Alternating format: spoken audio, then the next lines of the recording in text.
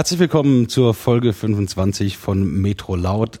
Mein Name ist John F. Nebel und hier neben mir sitzt Kalle Kornblum. Und unser Thema heute ist der islamische Staat, Dschihad, Kultur und Kommunikation. Und wir haben uns hier jemand eingeladen und begrüßen ganz herzlich Arne Vogelgesang. Hallo. Ja, wie kam es denn eigentlich dazu, dich mit dem Dschihad zu beschäftigen? Und das ging so übers Eck. Einerseits mache ich Theater, das heißt, ich versuche immer irgendwie mein Leben zu verwerten und allgemein zugänglich zu machen. Und andererseits hänge ich total viel vom Computer rum. Deswegen arbeite ich seit längerer Zeit nur mit Internetmaterial.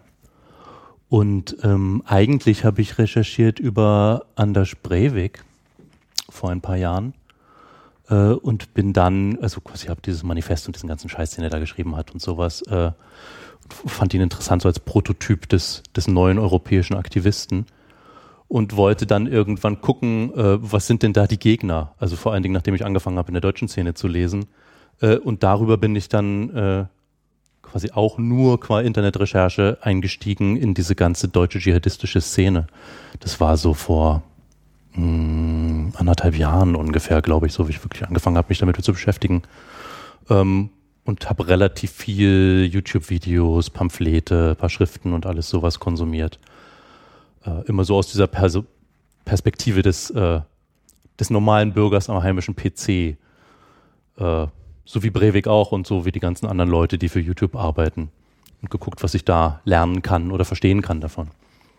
Du hast hier einen riesigen Haufen ausgedruckte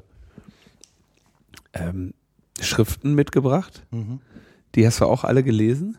Nein, um Gottes Willen. Ich habe ein bisschen einen Propagandafetisch, glaube ich. Ja, glaube ich auch. Wahnsinnig interessant und faszinierend, aber den ganzen Scheiß kannst du ja auch nicht lesen. Also vor allen Dingen ich nicht. Diese Beschäftigung braucht immer so viel Zeit, bis du die Sprache verstehst. Das ist ja sehr viel religiöse Unterweisung, die ganzen Zitate von Koran und alles sowas, die dann immer wieder dazwischen kommen und die für jemanden, der sich jetzt nicht so auf der religiösen Basis dafür interessiert, total langweilig sind. Und dann steigt man relativ schnell wieder aus. Aber mich interessiert hauptsächlich erstmal die Ästhetik von diesen Sachen und wie viel es davon gibt. Also so die reine Masse an Propagandaproduktion oder wie viel da so wöchentlich rausgehauen wird oder sowas, finde ich, ist aber ein ganz interessanter Gradmesser dafür, wo gerade Aktivität ist und wo es hingehen könnte. Und dann hast du jetzt diese Sachen, hast du recherchiert und dann hast du ein Theaterstück draus gemacht oder was hast du gemacht dann? Ja, ich habe mit anderen Leuten zusammen unter einem Label, was ich habe, wir haben eine Performance gemacht, was versucht hat, ein Coaching-System zu entwickeln, basierend auf den Schriften von Anders Breivik und der deutschen dschihadistischen Propaganda und so ein bisschen eher kulturmarxistischem Tebo-Training und Fitnesselementen und sowas, um das so als Vorbereitung auf den kommenden Bürgerkrieg zu vermarkten. Weil als so ein Mensch der Mitte fällt einem ja auch nichts anderes ein, als so ein Geschäftsmodell zu entwickeln da draußen. Und jetzt kürzlich nochmal eine Performance, die versucht hat, noch mehr Zeug zusammenzusammeln, weil ich auch noch so einen ganzen Haufen rechter Propaganda habe aus diesen verschiedensten Lagern, die es so gibt und die sich gerade so ein bisschen zusammenschließen und neu konsolidieren in Deutschland. Und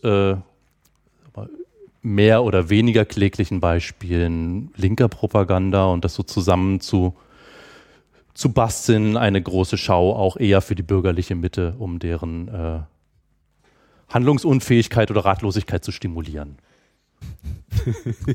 Sehr schön. Erklärt wahrscheinlich jetzt nicht. Nee. Islamic State News. Der Handel blüht auf unter dem islamischen Staat. Ja, das ist vielleicht ein Punkt, über den wir dann reden werden. Ne? Also was bedeutet islamischer Staat im Punkto Staat überhaupt?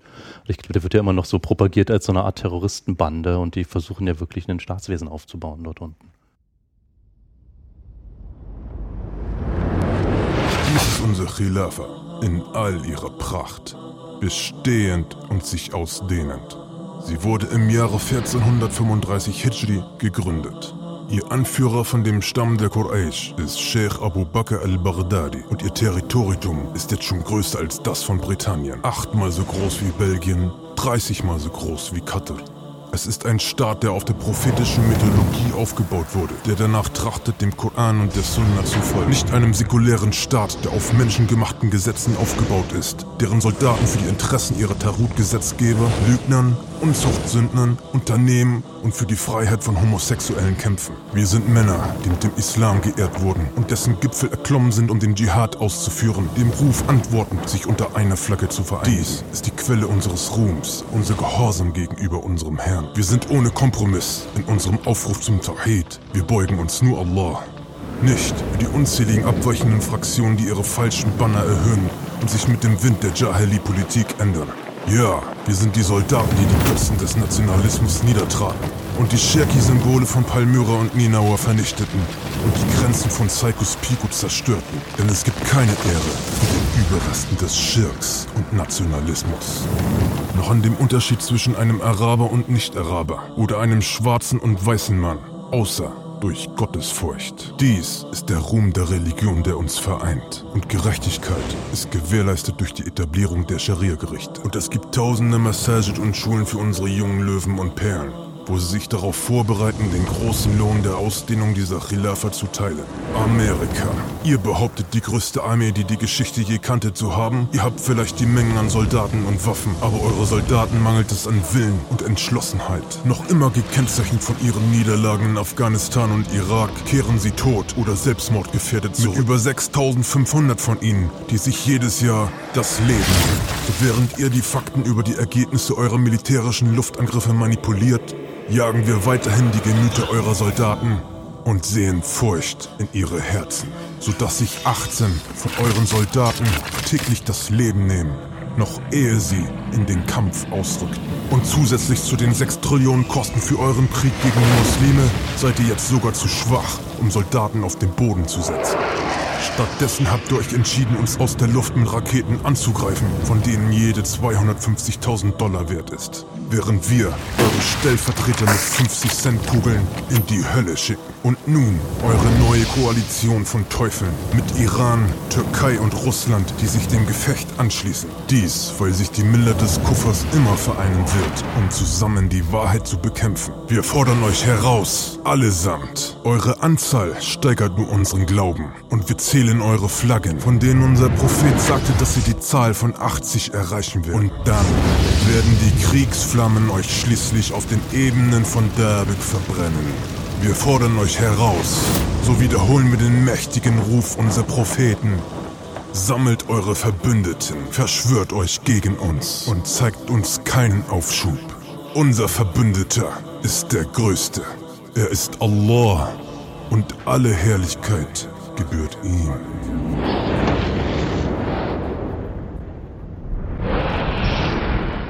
فأجمعوا أمركم وشركاءكم ثم لا يكن أمركم عليكم غمة ثم قضوا إلي ولا تنظرون. Ja, schick gemacht, ne? Also, das ist schon auf Bombast. Das heißt, es sind auch ein paar wirklich gute Videoeffekt-Menschen runtergegangen oder kommen von dort. Also, weiß man nicht, ne? Auf jeden Fall, ja. Also sie haben da Leute, die gut arbeiten können in der Richtung. Also die wissen auch, wer die Zielgruppe ist, ne? Das ist so die ganze digitale Optik, Effekte, die zusammenkommen und sowas, Anspielung auf Computerspiele und sowas, das wirkt, glaube ich, schon ganz gut. Also bei mir wirkt es auf jeden Fall. Ich gucke mir das an und denke, so, schon geil gemacht. Aber die machen schon Rebellion, ne? Ja, Die kämpfen da gegen die 80 Flaggen, die kommen. Schon ist auch ein bisschen professioneller als so das durchschnittliche Anonymous-Video, ne? Ja. Oder? Ist auf jeden Fall mehr Geld und Arbeit reingeflossen, würde ich sagen, ja. Und du hast in der Nussschale gleich noch so ein bisschen Selbstverständnis des Islamischen Staates, ne, und der hinterstehenden Ideologie und die Antwort jetzt auf die jüngsten Entwicklungen. Und das ist ja jetzt gerade gemacht. Wahrscheinlich haben sie es produziert noch vor Paris, aber es ist so, Russland ist schon drin, Türkei ist schon drin. Noch nicht, dass sie sich jetzt gegenseitig abschießen, aber man ist am Puls der Zeit und es wird halt ständig was Neues rausgeballert. Was ich interessant finde, ist so deren Gerechtigkeitsversprechen. Also sie sagen so, ja, die menschengemachten Staaten, die verfolgen ja immer irgendwie die Partikularinteressen einiger weniger Mächtiger. Und bisher war das ja immer ein Gegensatz, sag ich mal, zwischen Kapitalismus und Kommunismus mehr oder weniger. Vielmehr fiel den Menschen da nicht großartig ein, rechts und links. Und jetzt sagen die so, nee, wir haben jetzt die Gerechtigkeit dadurch, dass unser Staat eben Gott gemacht sein soll. Ne? Die Scharia ist die Gerechtigkeit. Da ist für alles gesorgt und dafür kämpfen wir entschlossen. Gegen Nationalismus auch, ne? Gegen Nationalismus, Gegen Nationalismus, antirassistisch sozusagen. Und jeder kann gegen mitmachen, Schwule. solange er ein Mann ist. Also es ist anschlussfähig an verschiedene Diskurse auf jeden Fall. Mir fällt eine Geschichte ein, die Navid Kermani hat so ein Buch gemacht, wo er Ausnahmezustand hieß es, glaube ich, wo er so verschiedene Länder durchgegangen ist und er war in Afghanistan und hat dort ein Gespräch mit einem alten Mann auf einem Friedhof und befragt ihn dann so zu der Taliban-Zeit und so. Und wie war das dann da? Und der erzählt, damals halt, niemand hat die Haustür abgeschlossen, weil es niemand geklaut hat. Weil die Strafen waren hart und sie waren gerecht auf eine gewisse Art und Weise. Also wer gegen die Regeln verstößt, dem werden dann halt die Hände abgehackt und sowas. Das heißt, es hat sich auch niemand getraut. Du hattest also im Grunde so eine gewisse Art von Sicherheit und sehr wenig Verbrechen. Und danach fragt er ihn, aber war das denn dann besser? Und dann sagt er, nein, auf keinen Fall. Wieso, was ist jetzt besser? Freiheit. Und damit hast du auch quasi genau den Konflikt oder die Diskurse, die im Moment da gegeneinander stehen, so zusammengefasst. Und das ist was sie nicht versprechen, Freiheit. Nee. Das ist ein westlicher Diskurs. Nee, darum geht's nicht, ne? Was mich bei dem Video so ein bisschen noch gewundert hat, ist, an wen richtet sich das? Also sie haben sehr viel der Zeit darauf verbracht, irgendwie auf so macho-mäßiges, ja, unser Wille, unsere Entschlossenheit, ihr mit euren feigen Luftangriffen, 18 von euren Soldaten bringen sich täglich um, bevor wir sie in die Finger kriegen. So eine Angst haben sie, ihr seid zu schwach, Soldaten auf den Boden zu kriegen. Wir ballern hier mit 50 Cent Kugeln rum und ihr werft uns irgendwie $250.000 Raketen auf den Kopf. Wir fordern euch heraus. Also wen spricht das denn an? Also dieses, für mich überzeugt dieses Video noch nicht vollständig mit dem IS anzuschließen, weil es sehr viel von Kampf und Überlegenheit dank 50-Cent-Kugeln spricht und mehr, so, ne, Entschlossenheit und solche Geschichte. Klar, das sind alles so Dinger, die einsame Männer sehr beeindrucken, so. Aber so das höhere Ziel, für das sie jetzt kämpfen, kam da in meinen Augen ein bisschen kurz. In dem Video jetzt. Ich denke mal, die einsamen jungen Männer, wie du das nennst, sind natürlich schon ein wesentlicher Teil der Zielgruppe. So viele von diesen Videos erfüllen, glaube ich, eine Doppelfunktion. Einerseits wissen sie natürlich ganz genau, dass das, was sie machen und was sie publizieren, von den westlichen Analysten und den Medien rezipiert und wiederholt werden wird, wenn es einen konkreten Anlass dafür gibt oder wenn es nur martialisch genug ist. Das heißt, das sind diese Herausforderungen und Drohungen oder sowas richten sich in Verbindung jetzt gerade auch mit realen Terroranschlägen an die westliche Welt. Und gleichzeitig sprechen sie genau die an, die denken, ja geil, eben, die können was, ich fühle mich auch eher unterdrückt und nicht in der Reihe dieser westlichen Soldaten, sondern bin jetzt zum Beispiel mit meiner Geschichte oder mit meinen Erfahrungen in der Gesellschaft, in der ich lebe, ob das jetzt zum Beispiel in Deutschland ist, nicht so gut dabei. Und da versprechen mir Leute, ich kann dahin, ich kann Abenteuer haben, ich kann kämpfen und es hat einen Sinn. Und diesen höheren Sinn muss man aber nicht so wahnsinnig ausdifferenzieren, weil den gibt ja vorgeblich die Religion oder eben Allah, weil es dessen Regeln sind und dessen Staat, den man aufbaut.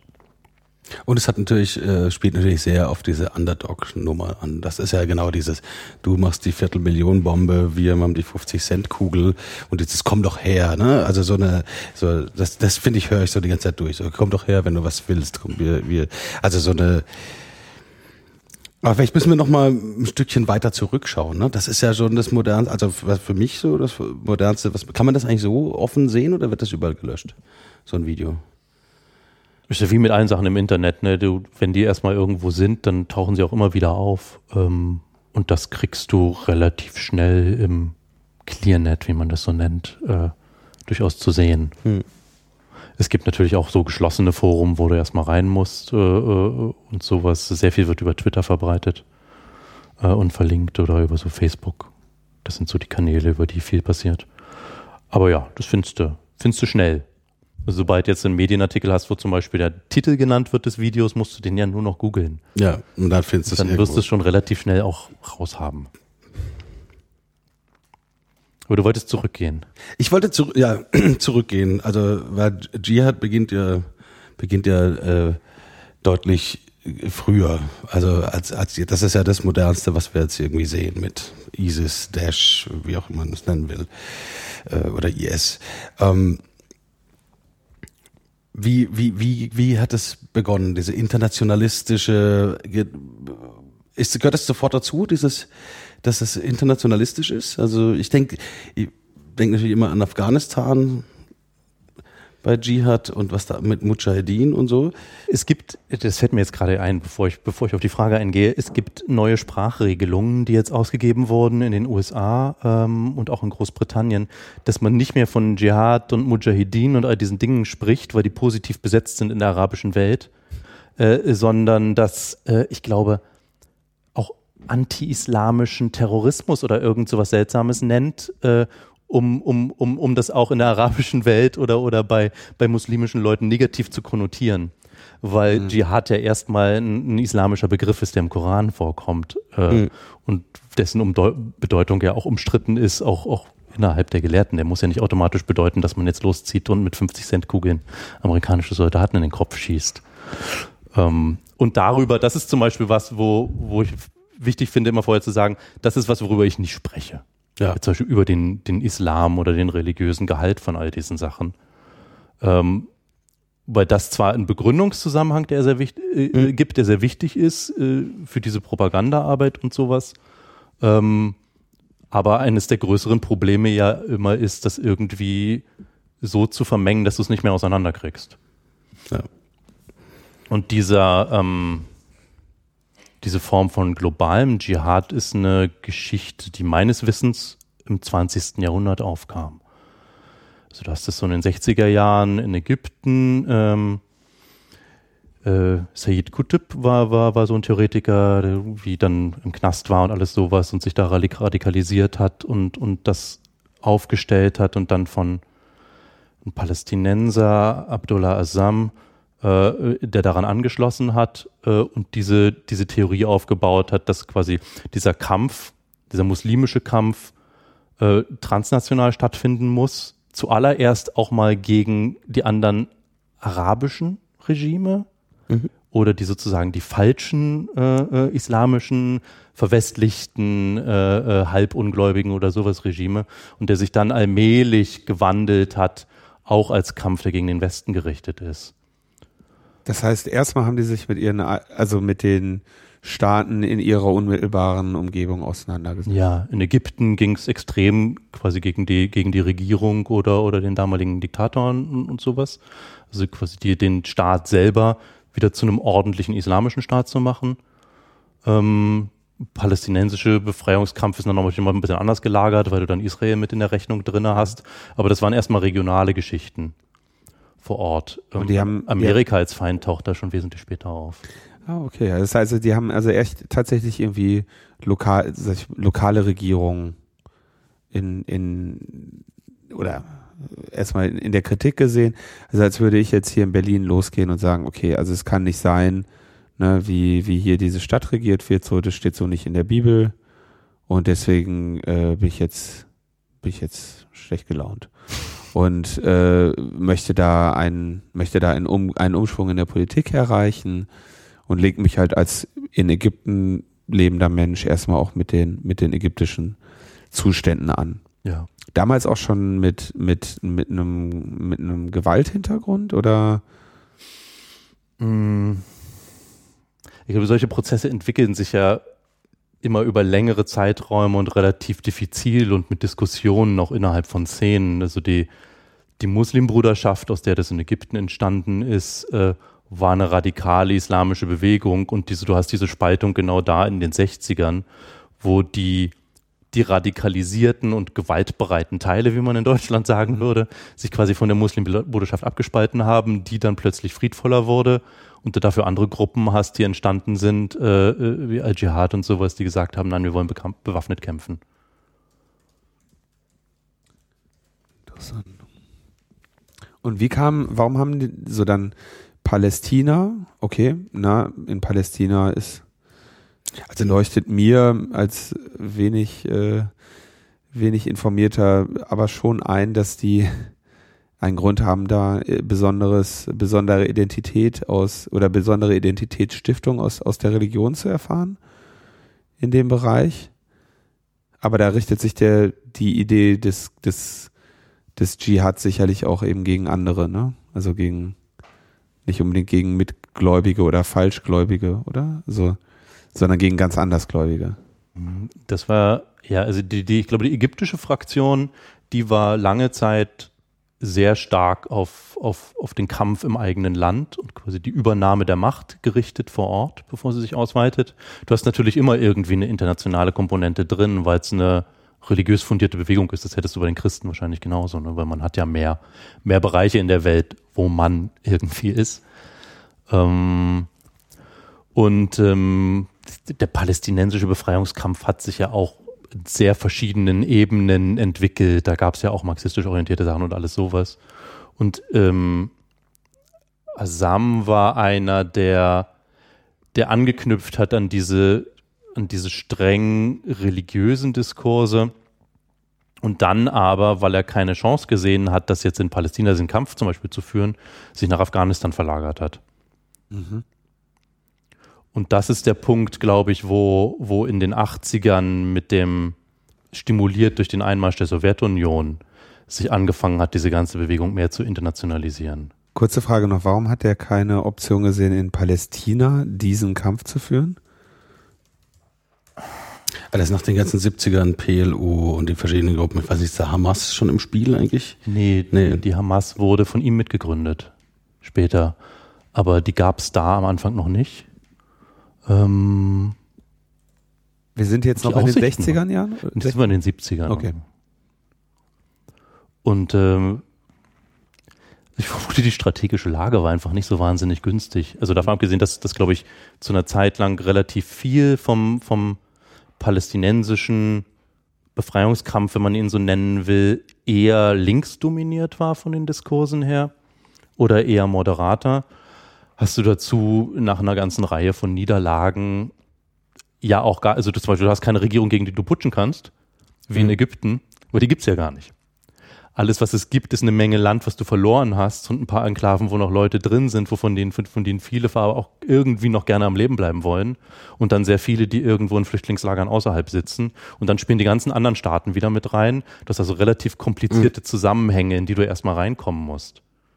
Ja. Das war, glaube ich, ein Grund dafür, aber das ist eine reine Vermutung, da kann man mir auch widersprechen, warum es zu der Zeit dann objektiv und strategisch sinnvoller war zu sagen, vielleicht suchen wir uns eine etwas einfachere oder klarere Lage, wie zum Beispiel in Afghanistan, um da eine Basis aufzubauen. Um Infrastruktur zu schaffen. Und von dort dann wieder weiterwirken zu können. Also zu sagen, unser Endziel muss sein, auch Befreiung des palästinensischen Volkes und letztlich quasi aller Muslime von der Unterdrückung, unter der sie sind oder was auch immer. Aber du musst erstmal irgendwie einen Ort haben, von dem du aus operieren kannst. Und die palästinensischen Gebiete waren dafür, glaube ich, denkbar ungeeignet. Ja. Vor allem, wenn du sagst, du willst kämpfen, dann hast du Infrastrukturbedarf und Handelsbedarf und so. Okay, also ist er nach Afghanistan gegangen und hat gesagt, so jetzt hier. Genau, nachdem 79 dort die Sowjetunion das kommunistische Regime dort gestützt hatte, oder? Oder da einmarschiert ist dann, um das zu stützen. Und dann Wenn wir uns nicht in der Analyse dieser ganzen Geschehnisse verlieren wollen, muss man das extrem grob mal abhandeln. Irgendwie sagen, dann sind wir irgendwie dort und dann hast du die günstige Gelegenheit, dass du Geldunterstützung kriegen kannst, nicht nur jetzt von Saudi-Arabien, also quasi von den Wahhabiten, sondern meinetwegen auch von der USA, die über CIA dann auch so ein bisschen, Kalter Krieg, Stellvertreterkrieger und so weiter, gerne ein bisschen Geld reingeben, um den Widerstand zu unterstützen.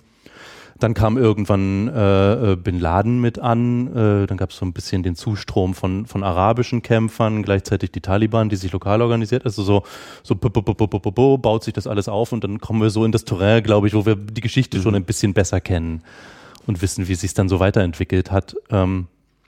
Genau, also wenn das ist ja, aber da sind auf jeden Fall Tausende von Mujahedin, die nach Afghanistan kommen und aufgerüstet werden von der USA, die das als schönen Stellvertreterkrieg sieht und da, also ich weiß nicht, wie viele Tausende es da waren, aber vielleicht müssen wir auch gar nicht so da ins Detail gehen. Das war gar nicht so barbarisch. Was ist ein Mujahedin, müssten wir vielleicht noch erklären. Ein Mujahid ist ein Gotteskrieger. Das ist quasi derjenige, der den Dschihad ausführt. Also das Recruitment ging schon immer so über dieses heiliger Krieg-Ding. Für die da ins Land gekommen sind, auf jeden Fall. Das waren ja auch, also die Taliban, wenn man sie jetzt so als so auch radikal islamische lokale Bewegung nimmt, hat sich aus der paschtunischen Bevölkerung vor Ort lokalisiert. Also die wollten vor allen Dingen auch erstmal ihr Land oder ihr Gebiet oder sowas wieder zurückhaben. Und die hauptsächlich arabischen Mujahedin, die ins Land gekommen sind, die quasi durch dieses Versprechen auf den islamischen oder muslimischen Krieg gelockt wurden und das Geld, was damit im Hintergrund stand und sowas, die haben zwar zusammengearbeitet, waren aber unterschiedliche Fraktionen. Und das war so da hast du quasi so eine kleine Lokalarmee, man könnte auch sagen eine Söldnerarmee, wenn man will, aber die hat natürlich nicht nur Geld im Hintergrund, sondern so eine gewisse religiöse Überzeugung. Und an dem Punkt, wenn da plötzlich der Krieg gewonnen ist, auf eine gewisse Art und Weise, für eine Zeit lang, wie es ja war, was machen die dann? Wo gehen die hin? Also da hat sie angefangen, glaube ich, so eine Basis zu entwickeln für einen globalisierten Kampf, wo du Leute hier oder dort einsetzen kannst. Und das hat sich verbunden mit anderen Bereichen wie Jugoslawienkrieg zum Beispiel, wo es ja auch ein starkes dschihadistisches Engagement gab. Das heißt, wo du Bewegungen hast von Leuten, die hier kämpfen, da kämpfen, wo auch immer aufgerufen wird, hier verteidigt den Islam dort oder kämpft dort, mit so einer territorialen Bindung an die islamischen Länder oder die islamischen Gebiete, nicht national, sondern mehr so bodenmäßig. Von da an, glaube ich, entwickelt sich diese Idee eines globalisierten Kampfes in allen möglichen Ländern, der wesentlich ist für diesen Begriff des modernen Mujahids, der hier oder da oder dort sein kann und grenzübergreifend arbeitet. Und gleichzeitig auch immer irgendwo sein Einsatzgebiet braucht. Die Leute müssen ja kämpfen. So wie mit allen Soldaten. Du gehst ja nicht dann auf einmal in Frieden zurück. Okay, das heißt, 89 ist der Krieg vorbei in Afghanistan, zumindest der Krieg mit der Sowjetunion. Und das heißt, es geht dann weiter. Dann kommt der Jugoslawienkrieg, Tschetschenienkrieg ist dann auch schon bald. Das heißt, also die Basis von diesem Dschihadismus, den wir jetzt heute haben, war dann schon das Engagement in Afghanistan letztlich. Ich denke schon. Also Al-Qaida heißt ja die Basis. Ja. Das ist letztlich ein Begriff, den sie von Abdullah Azzam haben, weil der darüber gesprochen hat in den 80ern noch. Und danach haben sie sich benannt. Ursprünglich war das also so quasi eine Kampfbasis, die sie aufbauen wollten, wirklich vor Ort für Training und alles sowas. Und das hat sich dann aber zu diesem Label oder dieser Plattform weiterentwickelt und ausgebreitet über mehrere Länder. Also dass die Idee der, was weiß ich, Infrastruktur, lokalen Basis irgendwann zu einer ideologischen Basis wurde oder zu einer ideologistisch, wenn man das so neologistisch sagen wollte. Weil die Ideologie gab es ja vorher auch schon, die hat sich nur entwickelt und modifiziert, je nach den Situationen. Aber es war eben auch nicht eine rein örtliche Angelegenheit mehr. Also sich Basis zu nennen, ist ja sowieso politisch nicht verkehrt, ne? Also das ist ein Begriff, der einfach immer noch so bodenständig und nach Mehrheit klingt, ne? Also so, ja, es gibt immer, aber die Basis ist, in jeder Partei ist die Basis besonders wichtig, ne? Man kann sich immer auf die Basis berufen, dann kann man alles machen, sehen wir bei Seehofer. Und interessanterweise ist die Basis hier gleichzeitig die Elite. Das heißt, diejenigen, die besonders fest auf dem Boden des Glaubens stehen, sind aber nur die wenigen, weil die anderen noch irgendwo zu abgehoben sind oder mit einem Bein irgendwo in der Jahiliya oder im Kuffer oder sowas, die man erst zurückholen muss. Das heißt, hier fällt das in eins, dass die sich Basis nennen, ja aber nicht eben diese breite Masse sind, sondern die ganze Zeit der breiten Masse sagen, nun kommt doch mit, das ist doch eure Pflicht. Seid ihr Muslime oder nicht, dann tut gefälligst das, was ihr tun sollt. Das heißt, du hast eine Fiktion in dieser Basis, ne? Das ist immer den Rückbezug auf die goldene Zeit im Koran, als damals so der Islam sich verbreitet hat und am Anführer und natürlich auch kriegerisch und sowas. Daran knüpft man an und versucht es wiederherzustellen. Jetzt müssen die aber irgendwann noch diese Kurve machen von einer, sagen wir mal, einer Religion. Religionen sind grundsätzlich alt. Oder die meisten Religionen, die meisten allgemein anerkannten Religionen sind alt. Und jetzt müssen die irgendwann noch die Kurve machen in diese neue Art der Kommunikation. Ich glaube, es ist falsch, von Religion zu reden in dem Fall. Also weil es ist eine Splittergruppe oder ein Teil von der. Also, genau, das ist schwierig irgendwie. Aber sie nehmen diese Religion als konstituierendes Merkmal für sich.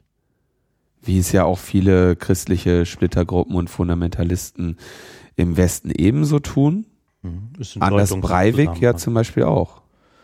Der hat doch auch irgendwie, also ich meine, ich muss ganz ehrlich sagen, ich konnte den Kram, den der geschrieben hat, den konnte ich nicht zu Ende lesen, habe ich irgendwann... Zu Ende lesen ist gut bei 1000 Seiten. Irgendwann Augenbluten bekommen, aber der hat doch auch irgendwelche, sag ich mal, alte, traditionelle Werte für sich beansprucht. Ja, das ist ganz erstmal egal, welche das sind. Der ist eigentlich ganz interessant, glaube ich, um das zu verstehen, weil er lernt ja viel, so wie diese ganze Counter-Dschihad, islamophoben Bewegung oder sowas von der dschihadistischen Bewegung. Da hat er ja durchaus auch Bewunderung dafür gehabt, wie die das hinkriegen, diesen Kampf, und hat dann viel übernommen.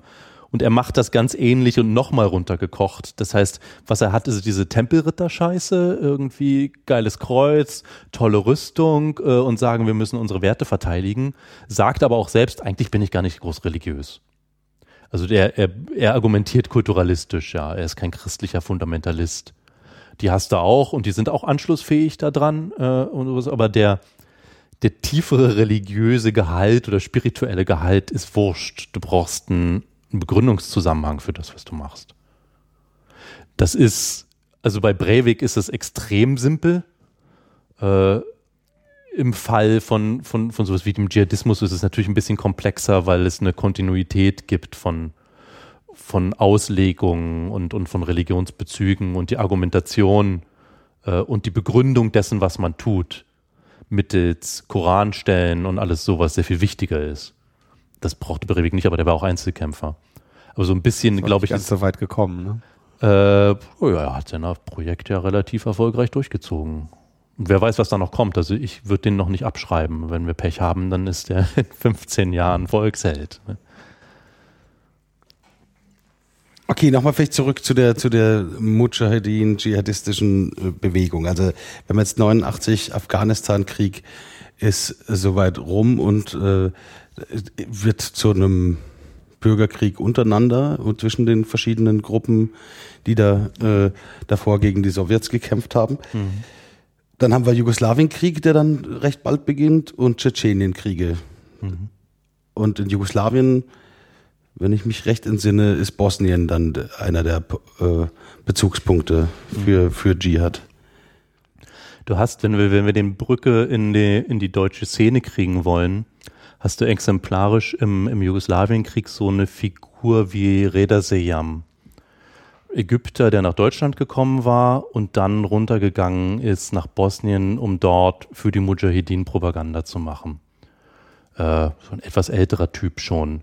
Und der dann irgendwann angeblich verwickelt war in Anschläge in Indonesien und sowas und mittlerweile, glaube ich, irgendwo auch ist in Syrien, der war eine Zeit lang in Saudi-Arabien oder sowas, aber jedenfalls nicht mehr in Deutschland ist, aber erstaunlich lange war, weil sie ihm nie wirklich was nachweisen konnten. Und das ist zum Beispiel einer der Köpfe, der angeführt wurde als jemand, der ideologisch mit beeinflusst gewesen sein soll für die Sauerland-Gruppe. Okay. Also da kommst du dann, da kreisen wir uns so langsam näher an Deutschland dran damit, weil der Bosnienkrieg natürlich viel näher war und es deswegen schon mehr Bewegungen gab und Aktivität, die Bezug hatte dazu.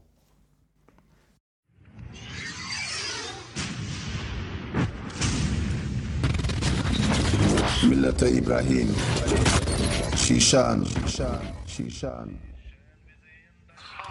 mal die Brüder in Tschetschenien an. Die kämpfen seit ungefähr 400 Jahren. Seit 400 Jahren haben die den Dschihad. Ja?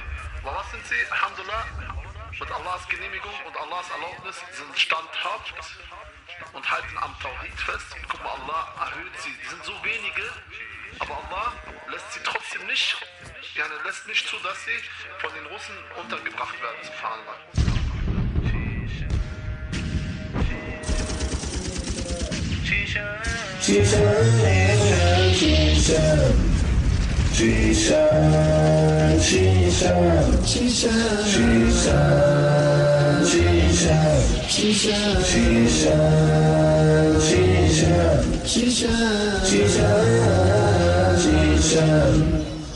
Shishan, wir sind gekommen, um dich zu befreien. Shishan, wir hören deine Frauen in Unterdrückung schreien. Shishan, wir sehen deine Kinder in den Trümmern weinen. Shishan, wir sind gekommen, wir lassen dich niemals allein. Shishan, wir sind gekommen, um dich zu befreien.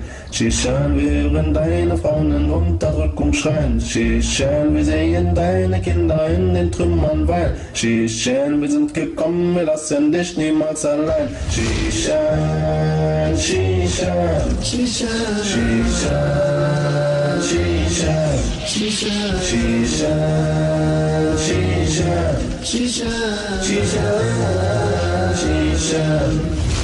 Wir ziehen in die Schlacht und wir kennen keinen Schlaf. Wir leben in den Bergen und dort werden wir begraben. Wir fürchten nicht den Tod, denn der Tod ist unser Ziel. Wir lieben es zu schlachten und wir kriegen nie zu viel. Allah ist unser Herr und wir geben niemals auf, denn Allah versprach uns Sieg auf dem Weg ins Verdaus. Shishan, wir sind gekommen, um dich zu befreien. Shishan, wir hören deine Frauen in Unterdrückung schreien. Shishan, wir sehen deine Kinder in den Trümmern weinen. Shishan, wir sind gekommen, wir lassen dich niemals allein. Shishan, wir sind gekommen, um dich zu befreien. Shishan, wir hören deine Frauen in Unterdrückung weinen. Shishan, wir sehen deine Kinder in den Trümmern weinen. Shishan, wir sind gekommen, wir lassen dich niemals allein. Shishan, Shishan, Shishan, Shishan, Shishan, Shishan, Shishan, Shishan, Shishan. In Deutschland leben wir Amir Khattab, mit Shamil Basayev zusammen im Dschihad. Schlaflose Nächte für die Russen an der Front. Von Mujahidin aus Shishan wurden sie zerbombt. Im Schutze der Wälder von Engeln umgeben, geben sie für Scharia ihr Blut und ihr Leben. Das höchste Wort Allahs, La ilaha illallah, abgeschlossen mit dem Leben und dem Wunsch der Shuhada. Shishan, wir sind gekommen, um dich zu befreien.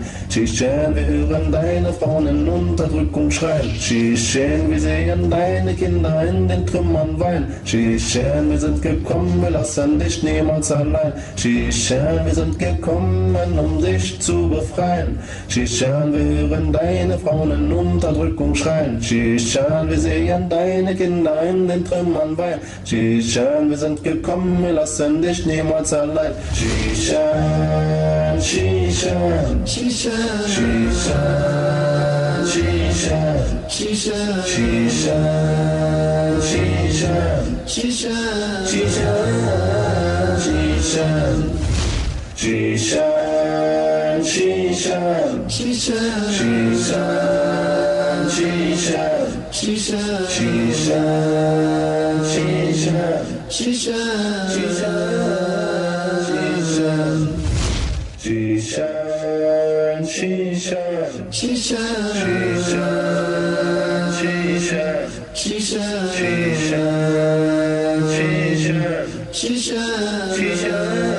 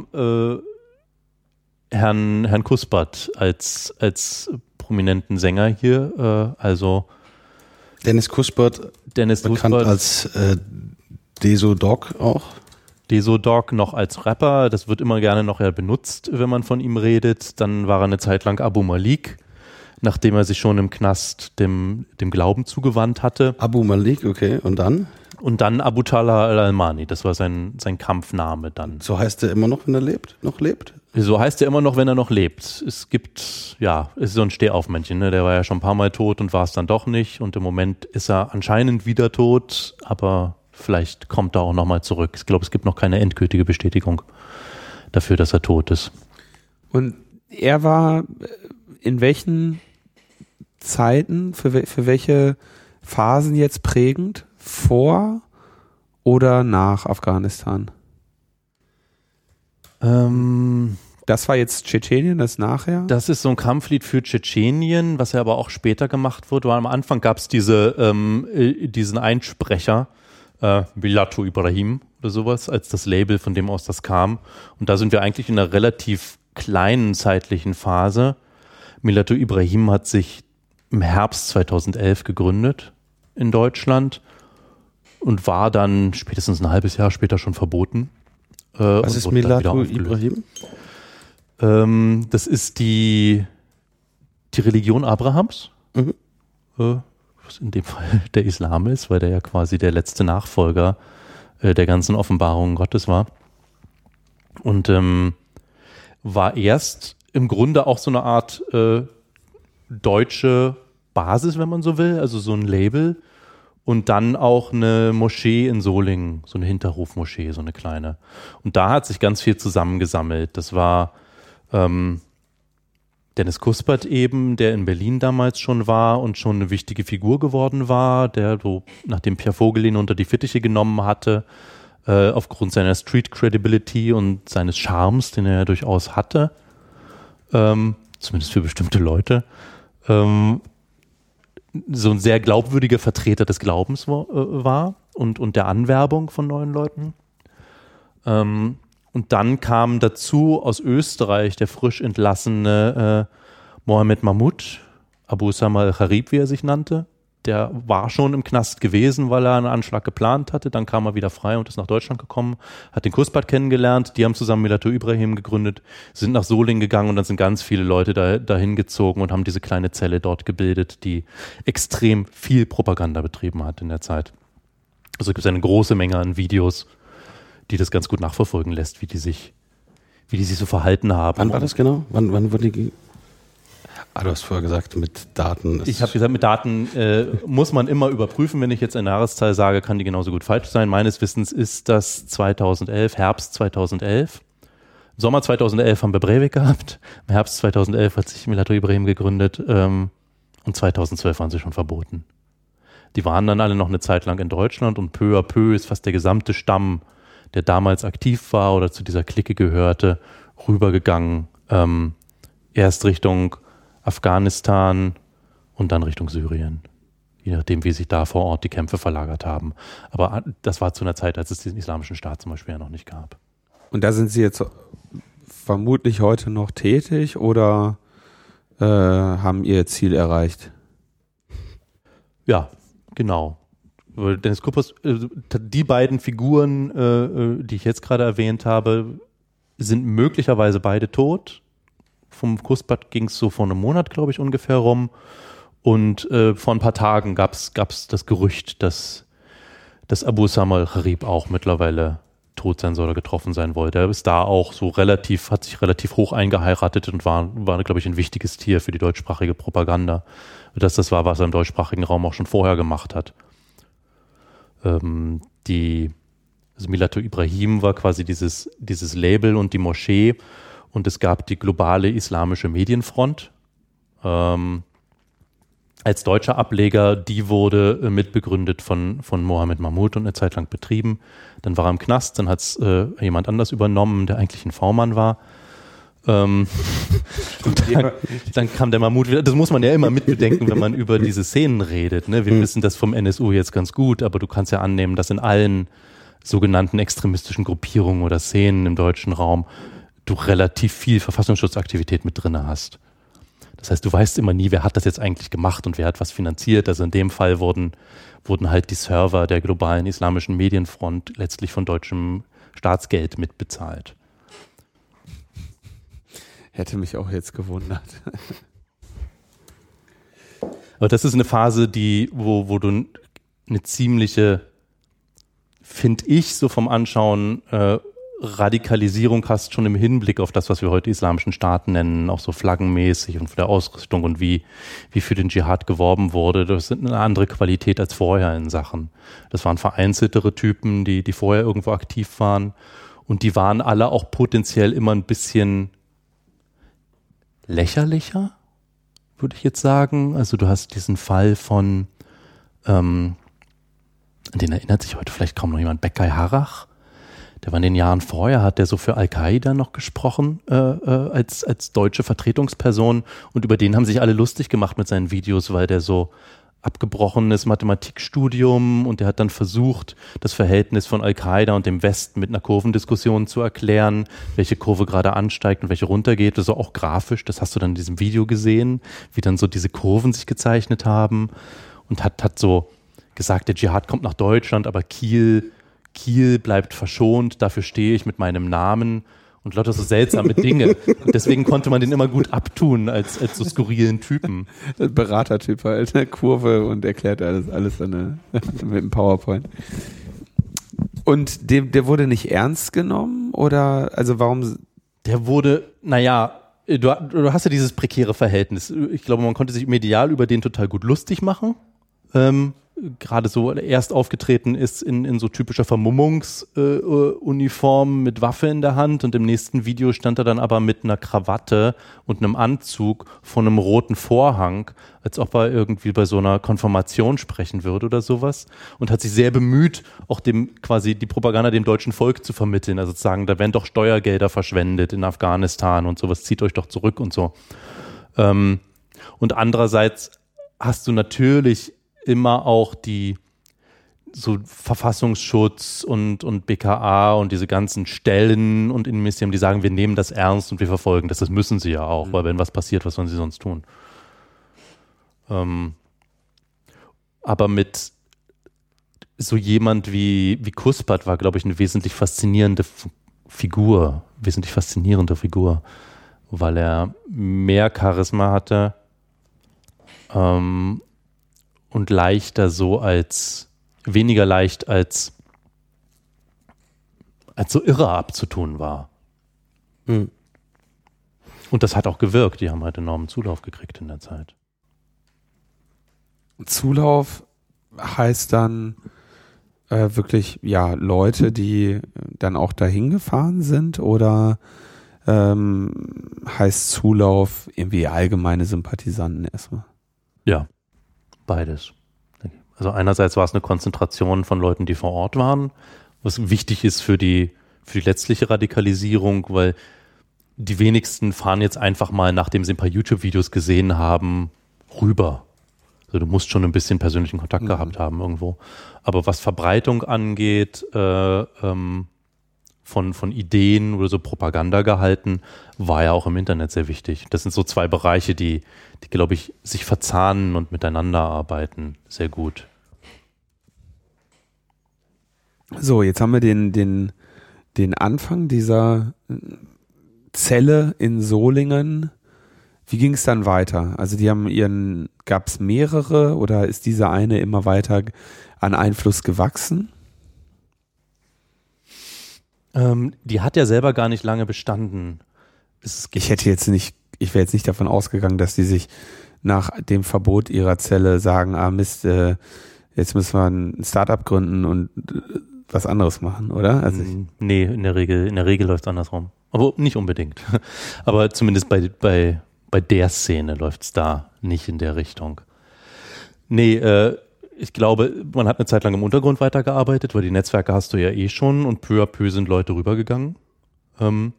Das ist so, du hast ja so eine Spirale, das hast du ja überall von Radikalisierung. Du fängst an zu sprechen, zu reden und zu sagen, man muss doch, und der Glauben, und hier geht's ja eh nicht, und der ganze Unglaube hier und das Verderben und so weiter. Und da gibt's unsere Geschwister woanders, in diesem Gesamtzusammenhang, in der Umma, die leiden und wo Krieg ist, für die man spenden muss, die man unterstützen muss. Du hast den dschihadistischen Diskurs, und den musst du irgendwann beglaubigen, indem du da auch hingehst. Du kannst ja jetzt nicht ewig sitzen bleiben in Deutschland und sagen, ja, da muss man kämpfen und selber nichts tun. Und das hat die peu à peu alle rüber, auf ihren Wegen jeweils. So, beim Kuspert weiß ich es nicht genau, der ist, glaube ich, relativ unbeschadet, der ist einfach irgendwann abgehauen. Der hatte ja auch seine Geschichte mit Hausdurchsuchung und alles sowas. Ist ja nicht so, dass er vorher nicht drangsaliert worden wäre. Und ist dann aber irgendwie darüber. Abu Usama al-Gharib war es eine etwas kompliziertere Geschichte. Der hat auch beschlossen, in den Kampf rüberzugehen, hat dann ein bombastisches Video veröffentlicht mit dem Titel "Die Staatsbürgerschaft der Kreuzzügler ist unter meinen Füßen", in der er seinen Pass verbrannt hat und mit den Füßen in Clarks drauf rumgetreten hat, mit so einer umgeschneiten Maschinenpistole irgendwo in einer Ruine, wahrscheinlich in Libyen oder in der Türkei. Können wir das bitte gucken?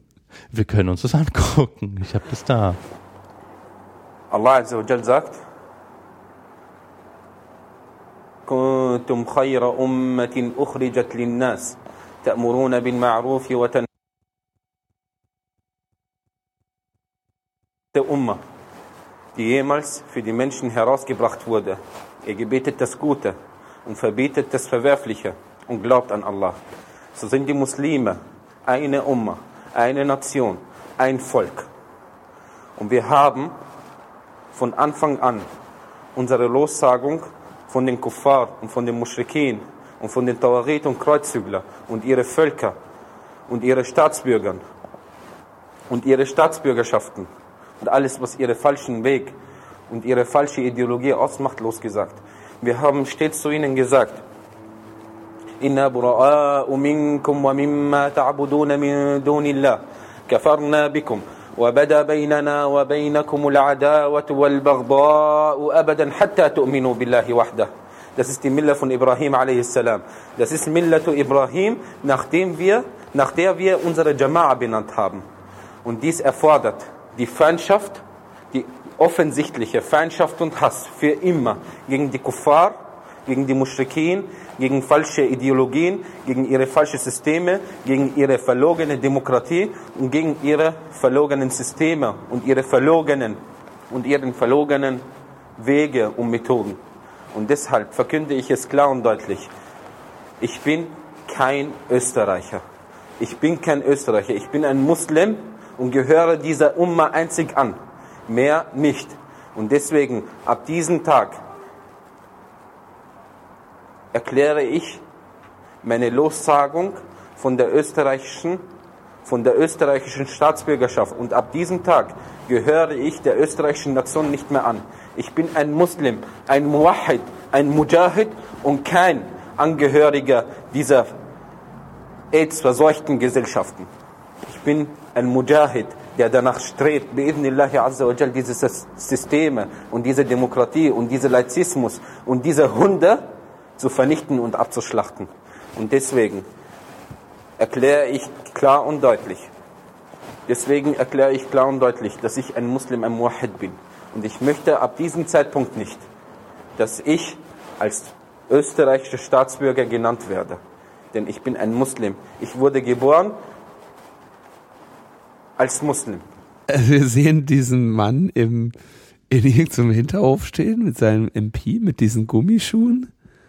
Und er trampelt auf seinem Pass rum, als hätte ihm den jemand aufgezwungen, oder? Also, den muss man sich doch holen. Ja, aber die Staatsbürgerschaft wird ihm natürlich aufgezwungen. Ne? Ja, okay.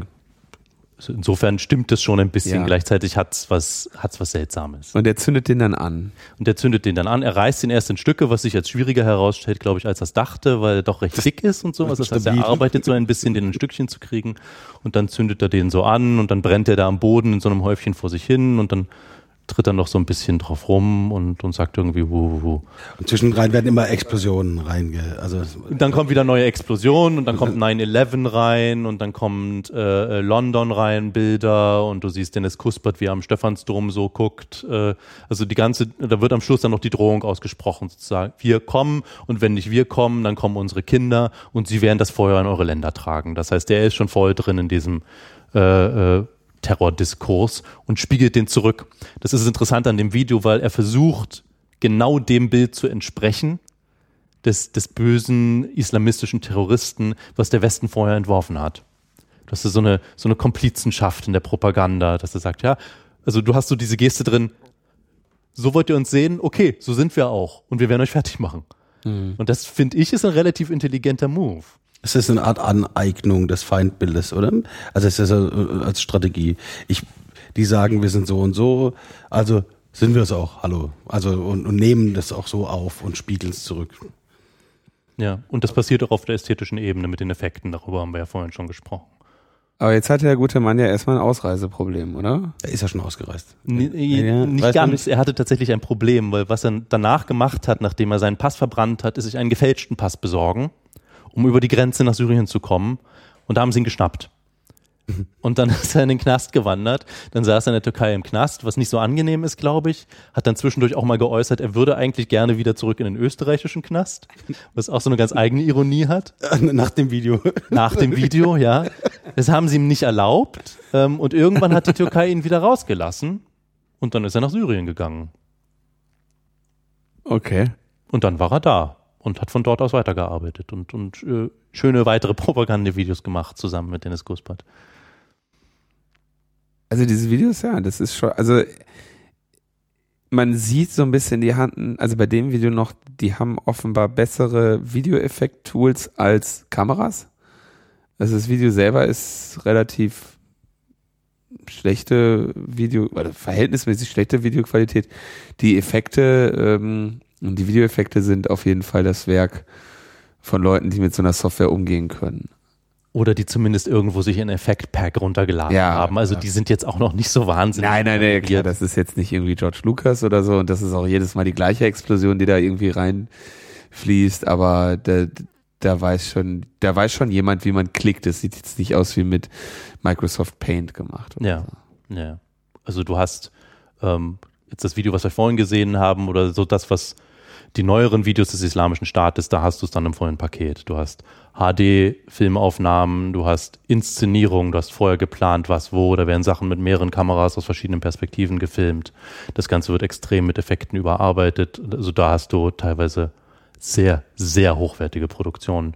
Und das ist so ein bisschen auf dem Weg dahin. Du siehst auch seinen Stress. Der hat irgendwie eine Weile nicht geschlafen und weiß irgendwie, steht da nervös in dieser Ruine rum und hat Angst, dass irgendjemand kommt und ihn sieht, wie er vor der Kamera mit dem Maschinengewehr rumspielt. Wenn Mama das sieht. Okay, das war diese Clique. Wie ging es weiter?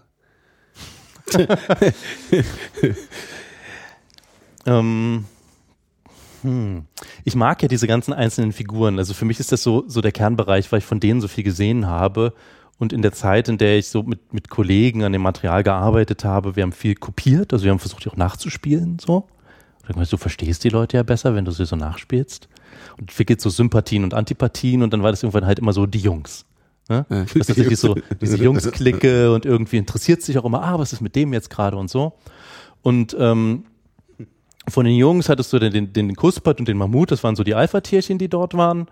Und eine Etage tiefer war Hasan Keskin, Abu Abdullah, nicht Abdullah, ich habe seinen Namen gerade vergessen. Der so ein ganz freundlicher, aufgeweckter, relativ schneller, langhaariger, sympathischer Typ war. Und der hat den Laden quasi so noch weitergemacht, nachdem die weg waren. Das ist einer der wenigen, die mit zurückgeblieben sind und tatsächlich immer noch in Deutschland ist. Ich bin nicht ganz sicher, ob er im Moment gerade im Knast ist.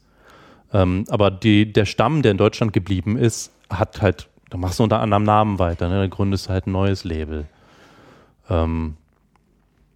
Wie hießen die denn? Tawhid Germany war dann quasi die Nachfolgeorganisation, bis die wieder verboten wurde. Und dann gab es so ein paar etwas anrüchigere Hilfsorganisationen, einerseits für muslimische Gefangene und also andererseits Repression, weil die dann Repression abbekommen haben und dann haben sie hier Hilfsorganisationen gemacht, genau, um den Leuten im Knast. Wie man das so macht, das machen die anderen ja auch. Ne? Da werden irgendwie deine Kampfgeschwister werden eingebuchtet und dann machst du eine Organisation, die irgendwie den Kontakt hält, die dir irgendwie mit Schriften versorgt, wo du Sachen spenden kannst und sowas und gleichzeitig dann Spenden für Syrien oder für den Krieg, worüber auch so Propaganda gelaufen ist.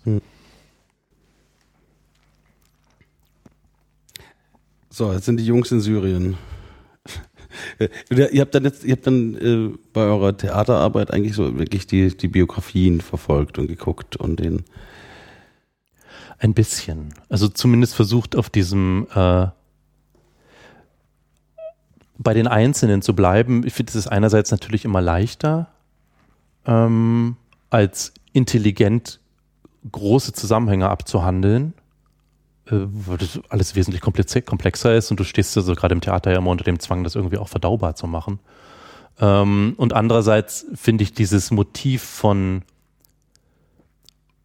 Subjektivität, also was ich jetzt so sagen würde, so eine Privatisierung des Politischen, und das betrifft nicht nur den Dschihadismus in Deutschland, sondern alle anderen Bereiche auch. Ganz interessant. Das heißt, du bist alleine zu Hause, du guckst dir diese Videos an, sie sprechen dich an. Und das hat irgendwas mit deinem eigenen Lebensvollzug zu tun, aber ganz viel vollzieht sich, glaube ich, erstmal in dieser privaten Blase. Du kannst auch auf eine gewisse Art und Weise auf der medialen Ebene ja aktiv werden. Du kannst mit Leuten kommunizieren über Foren, du kannst über einen Twitter-Account oder sowas. Es gibt ja tatsächlich diesen Internetaktivismus und auch den Internet-Dschihadismus von Leuten, die einfach immer nur groß tun im Netz, ohne wirklich was zu tun. Mhm. Und wo so die Sicherheitsbehörden halt auch total Schwierigkeiten haben, damit einzuschätzen, meint er das jetzt ernst oder nicht?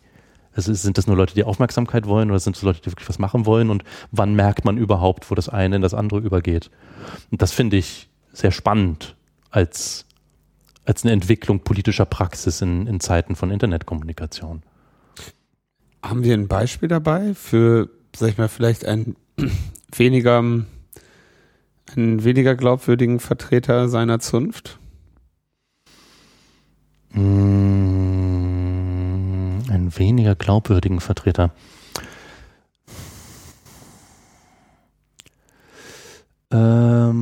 Naja, wir könnten uns anschauen, es gab diesen Fall, es war auch ein österreichischer Junge, ich glaube, er hieß Stefan oder Sebastian oder sowas, Abu Muktail war sein Kampfname, der aus Wien rübergegangen war und so eine Botschaft gesendet hat, und der ist irgendwann wieder zurückgekommen und hat sich der Polizei gestellt, weil es dann beim Islamischen Staat nicht so geil war, glaube ich, wie er sich das vorgestellt hat. Und es gibt so eine kleine Videobotschaft von ihm, wo du diese, sagen wir mal, Ratlosigkeit von jemandem, der nicht auf der geschulten Führungsebene oder auf der Alpha-Ebene unterwegs ist und argumentieren kann und versucht, andere Leute zu aktivieren, sondern der aufgrund eines vielleicht nicht ganz geklärten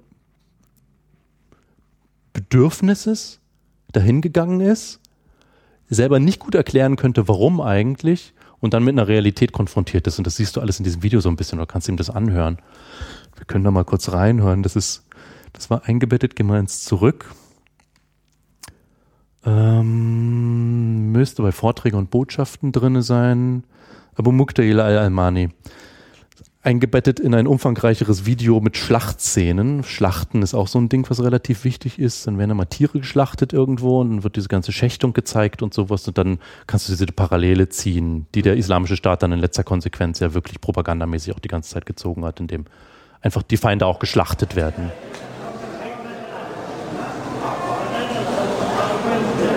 Assalamu alaikum wa rahmatullahi wa barakatuh, meine lieben Geschwister im Dien.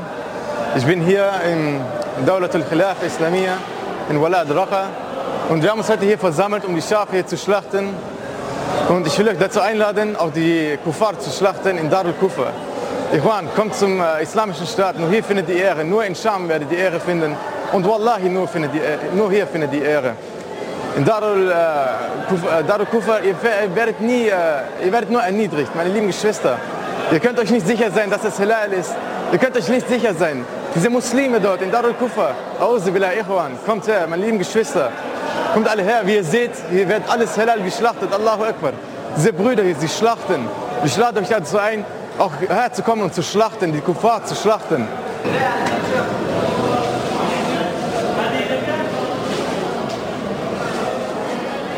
Das war's. Das ist alles, was sie aus ihm rausgekriegt haben an verwertbarem Propagandamaterial. Und du merkst so ein bisschen, du kommst da, also so stelle ich mir das vor, ne? Und ich finde diese Fantasien aber ganz interessant. Du kommst da irgendwie rüber, hast diese ganze Reise gemacht, hast diese Bilder im Kopf, da ist ja ganz viel auch Gemeinschaft, was immer propagiert wird. Und dass alle Leute sind auch sehr glücklich, dass sie da sind und lächeln immer alle und sagen, hier, Geschwister und sowas. Und dann stellen die dich dahin und sagen, hier, komm, hier wird er geschlachtet, jetzt sag mal was, damit die anderen auch kommen. Stell dich mal in die Metzgerei und sag mal, hey, hier wird geschlachtet. Am Ende drehst du Werbevideos für einen Metzger an der Ecke. Ja, und du weißt ja nicht genau wie, also sehr viel wird ja nicht gezeigt, ne? Also gibt es ja eine Drohung dahinter. Sagen, wenn du das nicht machst, dann so und so oder so. Also ganz viel, du hast ja auch Kanonenfutter in so einem Krieg. Da steigen ja jetzt nicht alle irgendwie auf die nächste Führungsebene auf oder sowas. Du brauchst Leute, die sich selber in die Luft springen. Du brauchst Leute, die vielleicht dann aber kurz vorher feststellen, eigentlich hatte ich das gar nicht vor. Ich dachte, ich bin da irgendwie cool mit den Jungs unterwegs und wir kämpfen und es ist so ein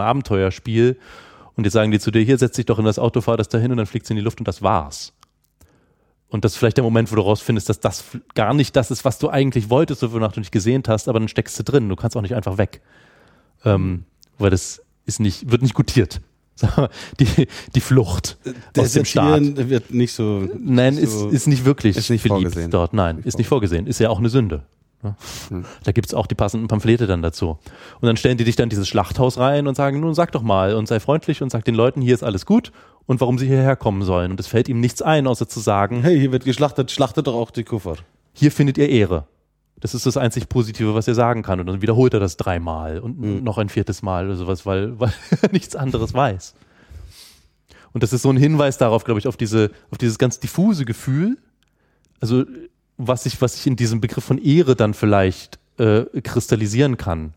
Das ist einerseits ein propagandistischer Move, der schon vorher gemacht wurde, dass du so einen Ehrbegriff hast, der eher vielleicht was mit Familie und mit Männlichkeit und sowas zu tun hatte, aber gar nicht so eine Rolle spielt für den Islam und den vermischt hast mit der Theologie zu einer Soße zusammengerührt hat, um die Leute zum Kämpfen zu ermutigen. Und andererseits ist das so ein Begriff, in dem sich dann kondensieren kann, dass du was tust, was gut und sinnvoll ist. Und das ist, glaube ich, ein Bereich, das hast du auch in so anderen Schriften wie von Erik Breininger, der noch vor Breivik quasi so der deutsche Vorzeige-Dschihadist war für eine Zeit lang, bis er dann bei einem Angriff umgekommen ist, dass du rauslesen kannst aus dem, was die Leute sagen oder schreiben, dass das Angebot an Sinn und an klarer Orientierung, dass du plötzlich weißt, was ist richtig, was ist falsch, was ist gut, was ist schlecht und was kann ich tun, das einen Unterschied macht, ein wahnsinniger Reiz ist, ein Anreiz ist.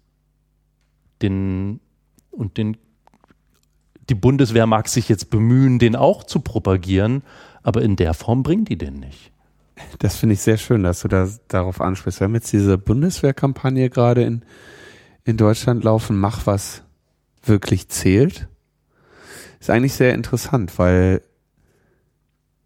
die ja schon an etwas sehr Ähnliches appellieren. Ja, die sagen jetzt, die kommen jetzt Kameradschaft und was tun. Genau. Und so eine...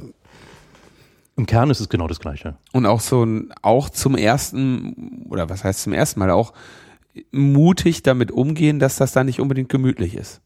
Ja, also das hat die Bundeswehr schon nie verheimlichen können, dass bei ihnen mit dem Sofa irgendwie nicht ganz so bequem ist.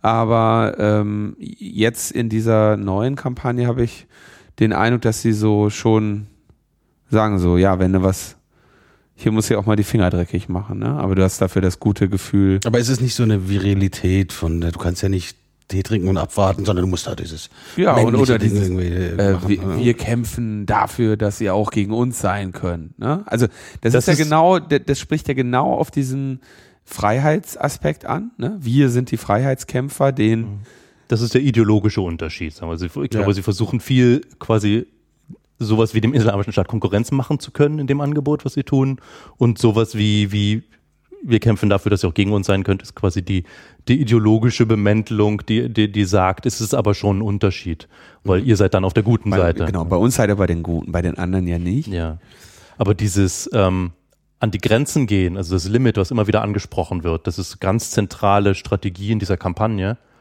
Und das soll einen Appeal machen. Ne? Also das ist quasi nicht die unbequeme Wahrheit, als solche kann man sie vermarkten, aber eigentlich ist es genau dieses Versprechen von Schweiß, sich fühlen, in der Kameradschaft, an die eigene Grenze gehen, darüber hinaus, das heißt auch tatsächlich sich selbst ja irgendwie finden oder kennenlernen. Ne? Oder wenn du über deine Grenze gehst, dann weißt du zumindest, dass es die gab. Das heißt, dass du auch irgendwo aufhörst, dass es dich also überhaupt gibt.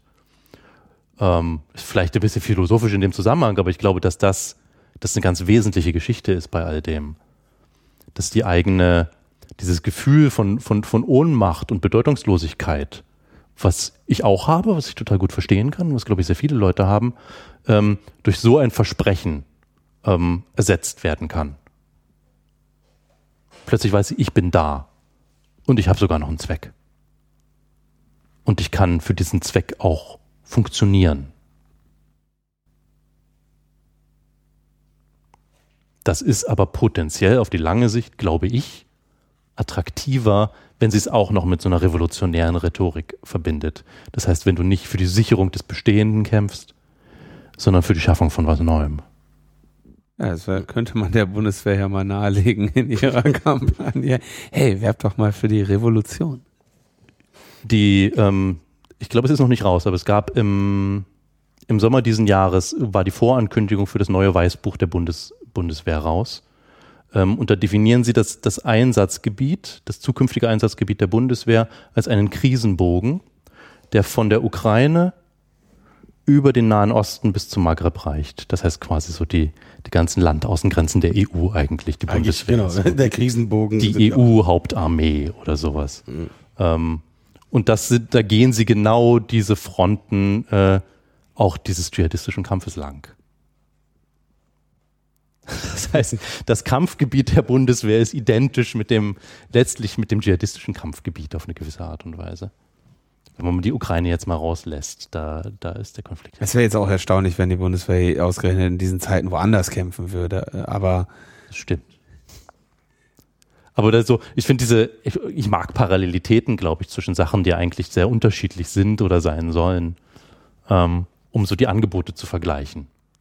So, wenn ich jetzt die Wahl habe, in dieser pluralistischen Gesellschaft, in der ich sowieso ständig wählen muss, weil das meine Existenzform ist, was wähle ich denn dann, wenn ich nun gerne kämpfen will? Gehe ich zu denen, okay, vielleicht lerne ich die gleichen Landschaften kennen, dann ich mache dann auch noch die gleichen Sachen. Was ist dann das Ausschlaggebende, um mich zu entscheiden? Warum gehe ich lieber dorthin und nicht dahin? Und das hat natürlich bei vielen im deutschen Dschihadismus mit dem sogenannten migrantischen Hintergrund zu tun, also mit einer Erfahrung davon, nicht ganz dazu zu gehören oder irgendwie auch noch so kulturell so komisch schräg drin zu hängen und das auch immer zurückgespiegelt zu bekommen. Und noch interessanter ist es bei den deutschen Konvertiten, die das nicht haben, also wo das als Erklärung auch nicht ausreicht. Also was bringt einen guten Deutschen, wie zum Beispiel diesen Erik Breininger dazu, zu sagen, endlich treffe ich jemanden, der mir ganz klar sagen kann, was richtig und was falsch ist. Der geht dann auch noch los und befragt seinen Religionslehrer, sagt, wie ist das denn mit dem Paradies? Und der kann nicht eindeutig sagen, ja, das gibt es Paradies oder nein, es gibt das Paradies nicht, sondern der windet sich so rum. Und damit ist er raus aus dem Spiel. Sondern da gehst du lieber zu denen, die sagen können, ja, nein, und nach 3 Monaten ist er auf dem Weg nach Ägypten. Das heißt, du hast ein enormes Defizit da. Der muss das so sehr vermisst haben, dass er total schnell abgeht und dann irgendwo jahrelang in Afghanistan in irgendeinem Ausbildungscamp hockt, wo er keine Sau versteht, weil die alle nicht Deutsch sprechen und er so schlecht Englisch spricht und die auch und das trotzdem durchhält, weil es besser ist. Oder weil du an irgendeinem Punkt nicht mehr zurück kannst. Oder beides. Und das ist der Punkt, glaube ich, der mich interessiert, weil da wir an irgendeinem Moment, wenn ich der Spur folge, erfahre ich was darüber, wie es hier ist. Oder wie mein Leben ist oder wie meine Gesellschaft ist. Dann komme ich raus aus diesem die da und wir hier und dieser ganzen Kriegs- und Kampfrhetorik. Aber ich führe euch jetzt vielleicht irgendwie in diffizile Gefilde. Ich denke, dass du das ist natürlich jetzt, wir haben ja den Podcast nicht vereinbart nach Paris, sondern davor und wollten das in ganz in Ruhe besprechen, was wir auch jetzt machen ohne Paris, aber das ist natürlich jetzt so eine zentrale Frage. Jetzt gibt es verschiedene Varianten. Wie reagieren wir darauf? Das eine ist so, wir werfen da Bomben drauf. Das andere ist, wir machen noch mehr Totalüberwachung. Und eine Schiene wird ja sein, so, hey, wie können wir eigentlich diese Leute wie können wir verhindern, dass sie da irgendwie da mitmachen? Und da spielt das ja vielleicht dann doch eine Rolle. Dieses, wie Leute dahin das als den besseren Weg sehen, als eine westliche Gesellschaft, die sagen so, nö, das ist cooler für mich. Also wenn du Menschen ja erstmal wie auch immer an den Punkt bringst, dass sie ernsthaft sagen so, okay, ich verehre den Tod. Ich glaube, die wenigsten wissen, was das wirklich bedeutet. Ne? Das kann man wahrscheinlich schon sagen, dass das den Menschen, die so etwas sagen, dass denen das entweder sehr klar ist und sie das sagen, damit es andere glauben, oder dass die Leute, die es glauben, dass in irgendeiner Form sich nicht ganz darüber im Klaren sind, dass das im Zweifelsfall doch eine klügere Entscheidung ist, noch ein bisschen auf diesem Planeten zu verweilen und irgendwie sein Leben jetzt nicht für so eine doch sehr sehr wenig sinnstiftende Aktion zu geben. Aber wenn du halt mal eine Gruppe Menschen hast, die das zelebrieren, die das auch in so einer geschlossenen Gruppe aufrechterhalten und das jetzt als Wert stiften oder als Identität stiften empfinden in der Gruppe, dann hast du, kann ich mir vorstellen, warum halt viele Soziologen, viele Militärangehörige, warum da einfach und viele Politiker einfach mit ihrem Latein auch am Ende sind, weil du keinerlei Bezug irgendwie überhaupt dazu aufbauen kannst, wie diese Menschen denken und wie du ihnen das jemals wieder ausgeredet bekommst, oder? Nun sind diese Menschen ja genauso Teil der Gesellschaft und irgendwie damit entstanden. Und ich weiß nicht genau, das ist vielleicht die unbeantwortetste oder seltsamste Frage. Ist da irgendeine besondere Disposition oder sowas, ne? Oder kommen da ganz viele Dinge zusammen? Also mir fällt dabei ein, also einerseits, dass wir natürlich sowieso ein Problem mit dem Tod haben, gesellschaftlich, so glaube ich in der Entwicklung, in der sehr positivistischen Entwicklung der westlichen Gesellschaft hat der Tod irgendwie wenig Platz. Und dass es aber, zumindest aus meiner Erfahrung, auch nicht wirklich leicht ist, sich einfach daran zu freuen, dass man am Leben ist. Weil komischerweise da immer ganz viel darüber und dazu kommt, was das zu einer ziemlich komplizierten Angelegenheit macht. Und die Mittel, mit denen ich Zugriff auf diese Lebensfreude habe, zum großen Teil auch immer was kosten. Also das ist extrem verwoben mit der Art und Weise, wie all die anderen Ebenen gesellschaftlich so funktionieren. Also diese Idee, ach, ich gehe einfach durch den Wald und es ist schön und die Sonne scheint und die Tiere und alles sowas, also diese Bambi-Idylle von Lebensfreude kriegst du ja alltagsmäßig überhaupt nicht durchgezogen. Und das hat, glaube ich, damit auch viel zu tun, zu sagen, dass in dem Moment, wo du in so eine Bejahung des Todes reingehst, kommst du aus diesem Komplex raus und was dazu noch kommt, du überwindest Angst. Wenn vorher das eigene Bedürfnis, sich am Leben zu freuen, die ganze Zeit gekoppelt ist an eine ständige Furcht davor, nicht erfolgreich zu sein, nicht den richtigen Job zu kriegen, nicht irgendwie hier da zu landen, nicht genug Freunde zu haben, nicht cool zu sein. All diese Dinge, also die zumindest ich kenne als Anforderungen oder als Zumutung, dann ist der Punkt, an dem du sagen kannst, erstens ist es ganz klar, weil ich weiß, was mein Ziel ist. Und dieses ultimative Ziel, was die größte Angst verlangt, möchte ich ansteuern und damit muss ich vor den anderen Sachen auch nicht mehr so viel Angst haben. Und das ist, glaube ich, paradoxerweise ein sehr großes Freiheitsversprechen. Das ist so die mystische Ebene von dem Ganzen. Ob das jetzt für alle, die da landen, so funktioniert, ist noch eine ganz andere Frage. Also für Abu Muqtadir, den wir gerade gehört haben, offensichtlich nicht. Also zu sagen, okay, ich habe Zukunftsängste, ich habe Misserfolge, die mich auch irgendwie in eine Außenseiterposition der Gesellschaft bringen. Ich sehe hier auch wenig Perspektive und das macht mir Angst.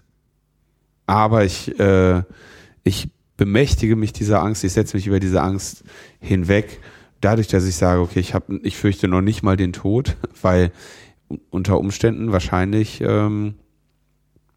ich vor weiteren Jahrzehnten in dieser Gesellschaft als Außenseiter ohne Einfluss und ohne Bedeutung eine größere Qual verspüre, als wenn ich mir dieses Leben nehme, in der Gewissheit, jetzt ein Unsterblicher geworden zu sein. Du wirst verehrt werden als Märtyrer. Wo ich es wichtig finde, dabei festzuhalten, du musst kein Außenseiter zu sein, um ohne Einfluss und ohne Bedeutung zu sein. Das trifft auf die Mehrzahl von uns zu. Richtig, ich habe jetzt so das Extrem gezeichnet. Mich würde noch interessieren, also natürlich uns alle fasziniert, denke ich, dieser Todesmut oder diese Todesbereitschaft. Aber es gibt ja auch andere ähnlich wirre, wenn auch nicht direkt mit dem eigenen Tod verbundenen Ideologien, die sich auch sehr gut halten. Ja, also wir können es jetzt nicht nur darauf zurückführen, dass du da all deinen Ängsten ein Ende bereitest. Ja? Wir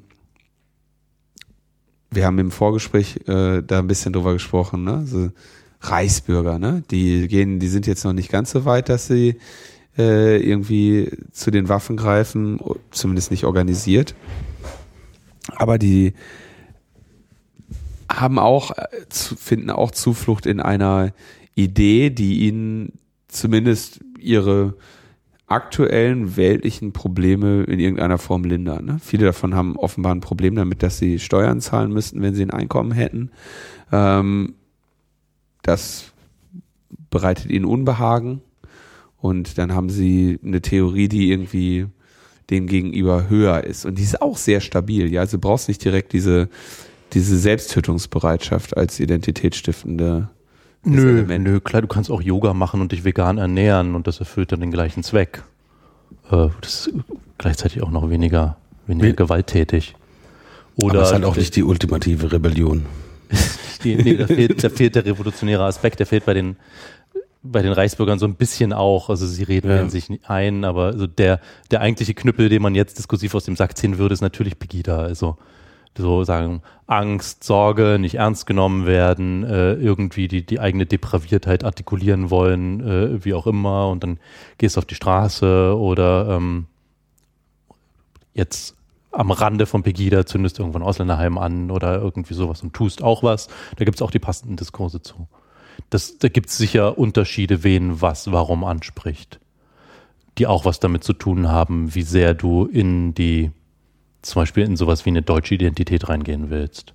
Also Identitätsfrage, Identitätsangebote und was uns das Gefühl hat, was passt denn eher zu mir, werden da auch wichtig sein. Wie gesagt, ich glaube, es ist letztlich eine komplizierte Geschichte, die bei jedem ein bisschen anders ablaufen wird.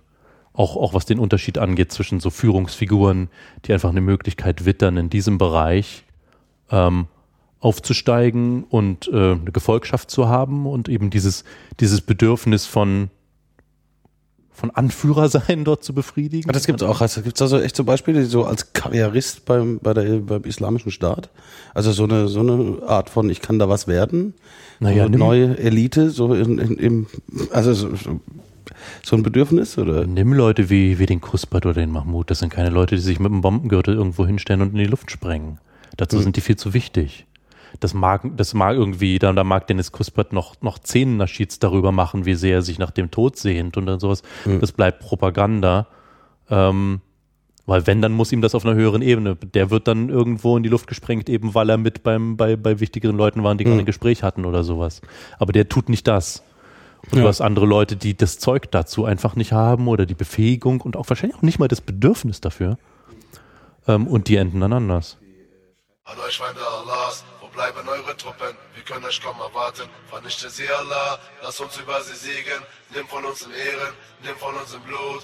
Wie hören Munde, dies ist eine Nachricht, doch viele werden folgen. Jetzt sind wir es warm, die Worte sind geschrieben, die Tinte ist getrocknet, das Urteil ist gesprochen. Bis zum letzten Tag, euer Ende nährt sich, verkrüppelte Soldaten, kehren in eure Heimat, der Verzweiflung nah. Augen gingen verloren, Körper ohne Beine, wir wollen euer Blut, es schmeckt so wunderbar. An euch Feinde Allahs, wo bleiben eure Truppen? Wir können euch kaum erwarten, vernichte sie Allah, lass uns über sie siegen, nimm von uns in Ehren, nimm von uns in Blut. Fi sabilillah, das Feuer ist entzündet, wir werden euch verbrennen, erschlagen und ersticken, Al-Wala wal-Bara, gekommen um zu schlachten, beseitigen Kuffar, Bomben fallen auf uns, das bestärkt unseren Iman, schwarze Maskenmänner, Akida Shafi Messer, Köpfe sind am Rollen, Schlachten für Allah, Gesichter sind verstümmelt, blutverspritzte Wände, Gewinse und Geheule, der Terror ist da. An euch Feinde Allahs, wo bleiben eure Truppen? Wir können euch kaum erwarten, vernichte sie Allah, lass uns über sie siegen,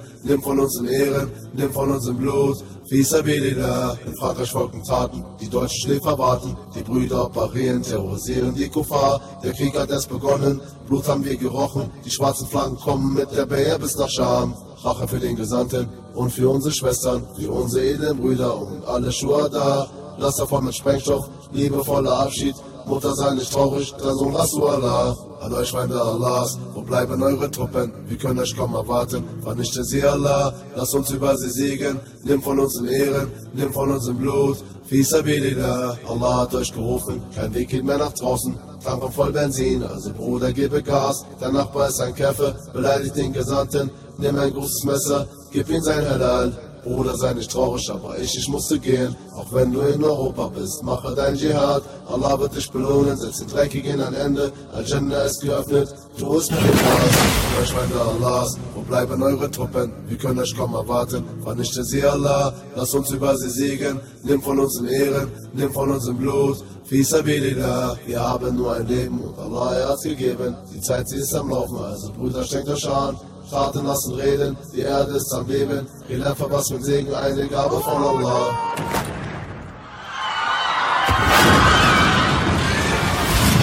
Wenige von wenigen, sie sterben für eine Sache, sterben oder siegen, la ilaha illallah. Jetzt sehr gekommen, es ist nicht zu verschweigen, jetzt sehr gekommen, wir nennen es Qital. An euch Feinde Allahs, wo bleiben eure Truppen? Wir können euch kaum erwarten, vernichte sie Allah, lass uns über sie siegen, nimm von uns in Ehren, nimm von uns in Blut, Fi sabilillah.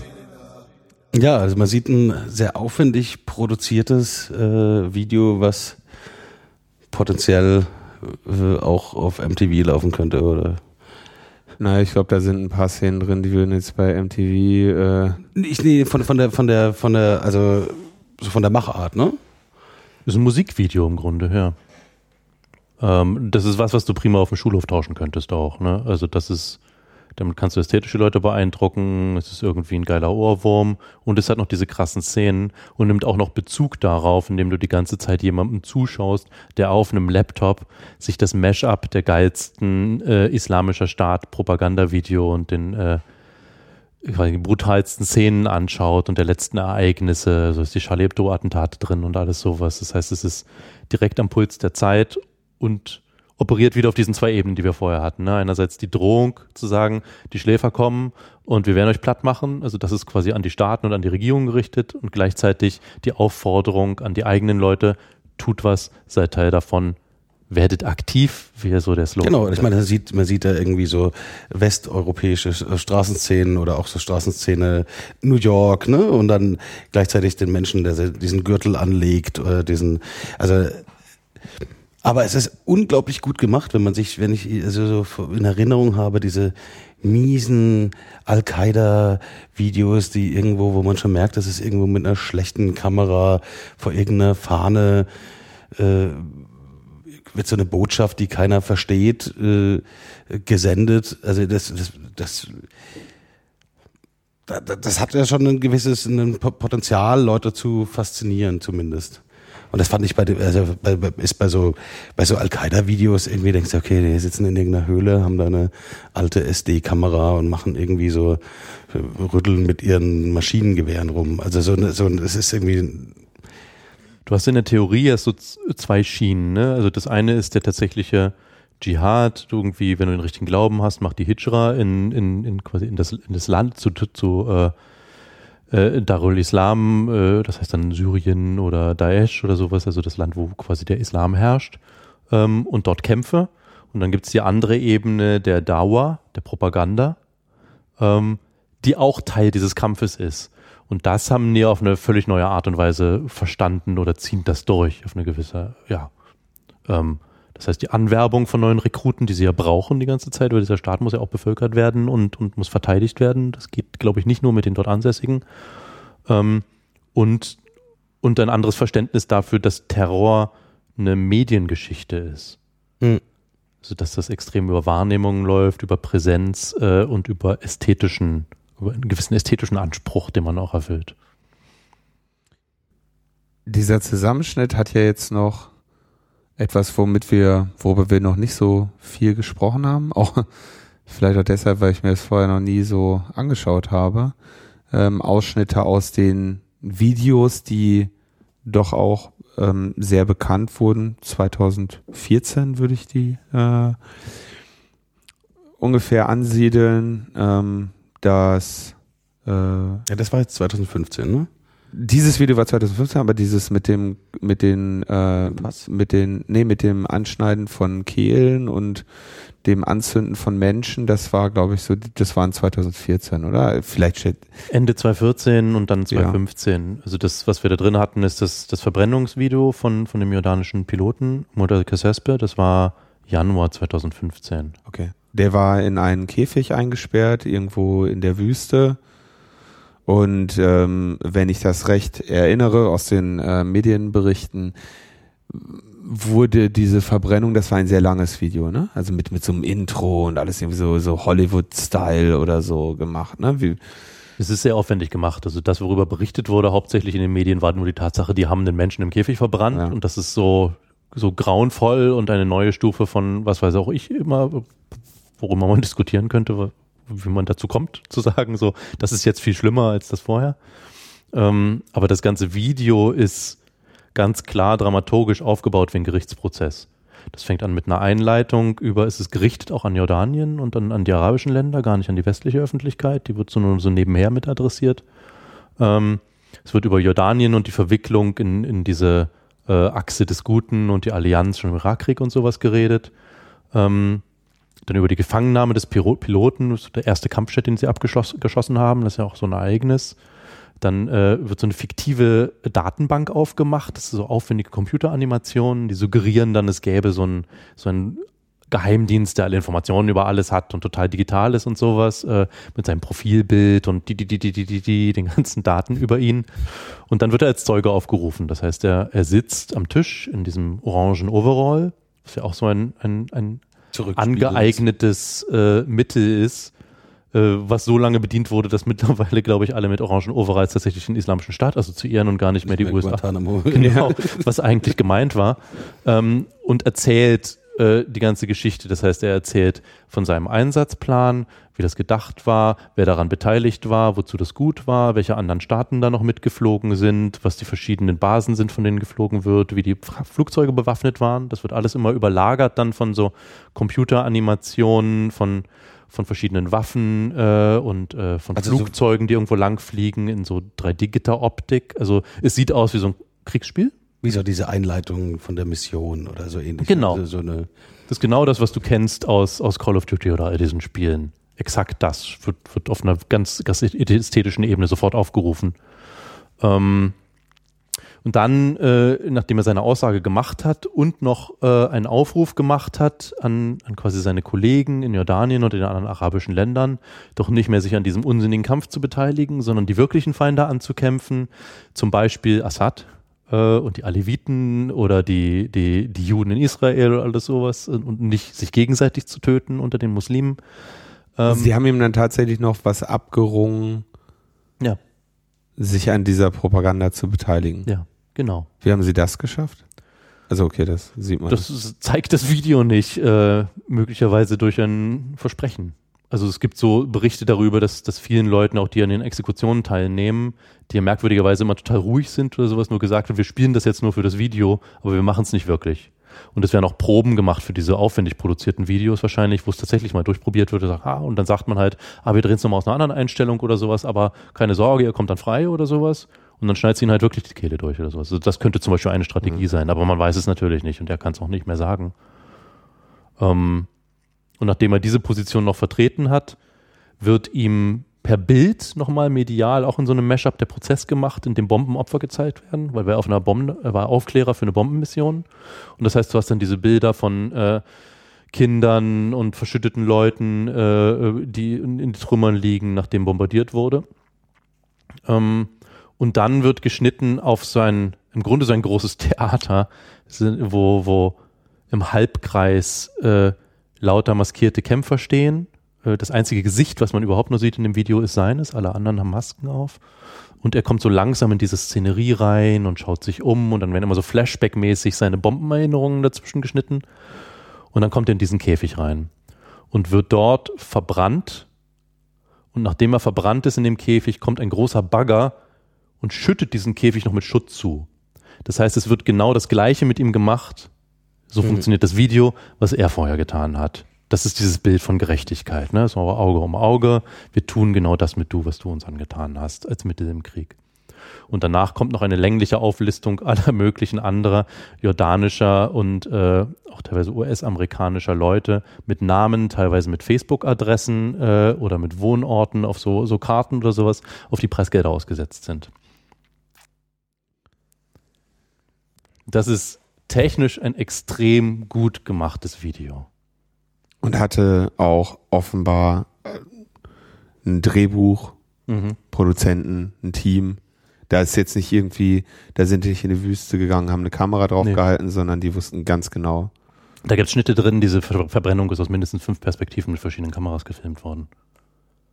Es sei denn, man glaubt jetzt Verschwörungstheorien, dass sie gefaked war und dass Effekte waren danach. Dann vielleicht nicht, aber muss man nicht unbedingt davon ausgehen. Das ist für dich nicht plausibel. Also sie haben das komplett durchgeplant und gescriptet. Da war ein Regisseur dabei bei dem Ding. Es ist sozusagen ein Kunstwerk, wenn man will. Und es ist nicht das Einzige, also ich meine, das war ja schon jetzt wirklich voll mit Gewaltvideos, ne? Es gab die anderen Bilder, die um die Welt gingen, die beiden US-amerikanischen Soldaten und auch Piloten, natürlich, klar. Nee, es waren keine Piloten, nee. Das war es nicht. Haben sie denn so Entwicklungshelfer auch und so? Oder? Nee, das waren doch... Aber es waren auf jeden Fall 2 US-Amerikaner, die sie da denen sie von hinten die Kehle durchgeschnitten haben, ne? Die da hinknien mussten. Kann sein, daran kann ich mich nicht erinnern. Also ich habe eine Menge Videos gesehen, wo Leuten die Kehle durchgeschnitten wurden. Aber okay, sorry, dann waren es vielleicht andere Soldaten, aber ich meine, ich will es jetzt nicht nochmal sehen, aber das war doch der andere große Fall. Die beiden Menschen, vielleicht waren es auch keine Amerikaner, diese Bilder sind auch um die Welt gegangen, die dann da eben auf den Knien sitzen, irgendwie Augen verbunden haben und dann wird ihnen von hinten die Kehle durchgeschnitten. Aber ist das eigentlich ein Punkt, also ich glaube, die meisten Leute haben diese Videos ja nicht gesehen. Da wird ja mit sehr großem Aufwand, werden sehr professionelle Videos gemacht. Und hier wird alles natürlich versucht, damit diese Videos eigentlich nicht die Adressaten erreichen. Oder Adressaten ist die Frage, an wen sich richtet sie an Leute, die man darüber holen will, oder will man die Öffentlichkeit, die breite Öffentlichkeit auch hier erreichen. Also das Video, was wir gerade gesehen haben, der Naschid, der ist ja ganz klar an eine deutsche Öffentlichkeit gerichtet. Da ist sogar in den Videobildern deutscher Text drin, da wird deutsche SMS getippt und alles, was ist gezielt für Deutschland produziert. Und das Verbrennungsvideo war eigentlich hauptsächlich an Jordanien gerichtet, glaube ich. Aber die Videos, also hier kriegen sie ja keine breite Öffentlichkeit, weil die Leute die gar nicht finden und weil die sehr schnell verschwinden. Man kann sie finden natürlich. Aber ist das eine Sache, die Angst auslöst, wenn man sieht, hey, da ist ein Gegner, der mit so Propagandamitteln, aber so richtig, also wo nicht die Propaganda der Tat irgendwie, ich habe also nicht nur die Terrorbilder, die natürlich eine mediale Wirkung entfalten, sondern noch man auf einer anderen Schiene eigentlich so kommt. Ist das was verängstigt oder? Du meinst mich? Nee, eher so staatliche Player. Ich weiß nicht genau, ob das, also ich weiß natürlich nicht, ob die staatlichen Player Angst haben oder nicht. Das das zieht sich meiner Wahrnehmungssituation. Mich beeindruckt das, weil diese reine Tatsache, wenn das früheste, weil du gerade gesagt hast, die Amerikanischen in den Kopf durchgeschnitten habe, ich erinnere mich an das Nicholas Burke Video. Das war, wann war das? 2010 3 oder 4, glaube ich, sozusagen die erste Enthauptung, die durch die Welt ging, wo die auch schon dieses ewig lange, man säbelt da ewig an diesem Kopf rum, bis der endlich durch ist, hatte. Das war aber noch ganz einfach produziert. Also der wirkliche Unterschied ist ja nicht in der Anwendung der Mittel, sondern auf dieser ästhetischen Ebene. Und das ist zumindest Zeichen für ein Wettrüsten, glaube ich, oder ein größeres Bewusstsein darüber, tatsächlich von Zielgruppen und dass man Rekruten braucht auch. Also dass so ein Video nicht nur eine Waffe ist, die man gegen den Feind richtet, sondern etwas, was gleichzeitig dem Feind Angst anflößt und andere Leute fasziniert und anlockt. Ja. Also ich glaube, die Strategien werden komplexer. So eine Doppelstrategie und deswegen sehen diese ganzen Sachen, ob das, da ist das, die Hefte auch so professionell aus, ne? Also ich glaube, das ist schon eine andere Ebene, also von Kommunikation. Es gibt ja auch in den deutschen dschihadistischen Diskursen, die ja auch nur einen Teil des Salafismus ausmachen, der ja nur einen verschwindend geringen Teil der muslimischen Gemeinschaft auch in Deutschland ausmacht und sowas, gibt es auch welche, die quasi anti-islamischer Staat sind, weil sie finden, das ist irgendwie schlecht für die Sache. Und da gibt es auch oft den Vorwurf, den es ja sowieso immer wieder gibt, das wäre letztlich CIA finanziert oder sowas. Und auch mit dem Argument, die Propaganda wäre so gut, das kann quasi nicht authentisch sein. Das müssen die Amerikaner gemacht haben.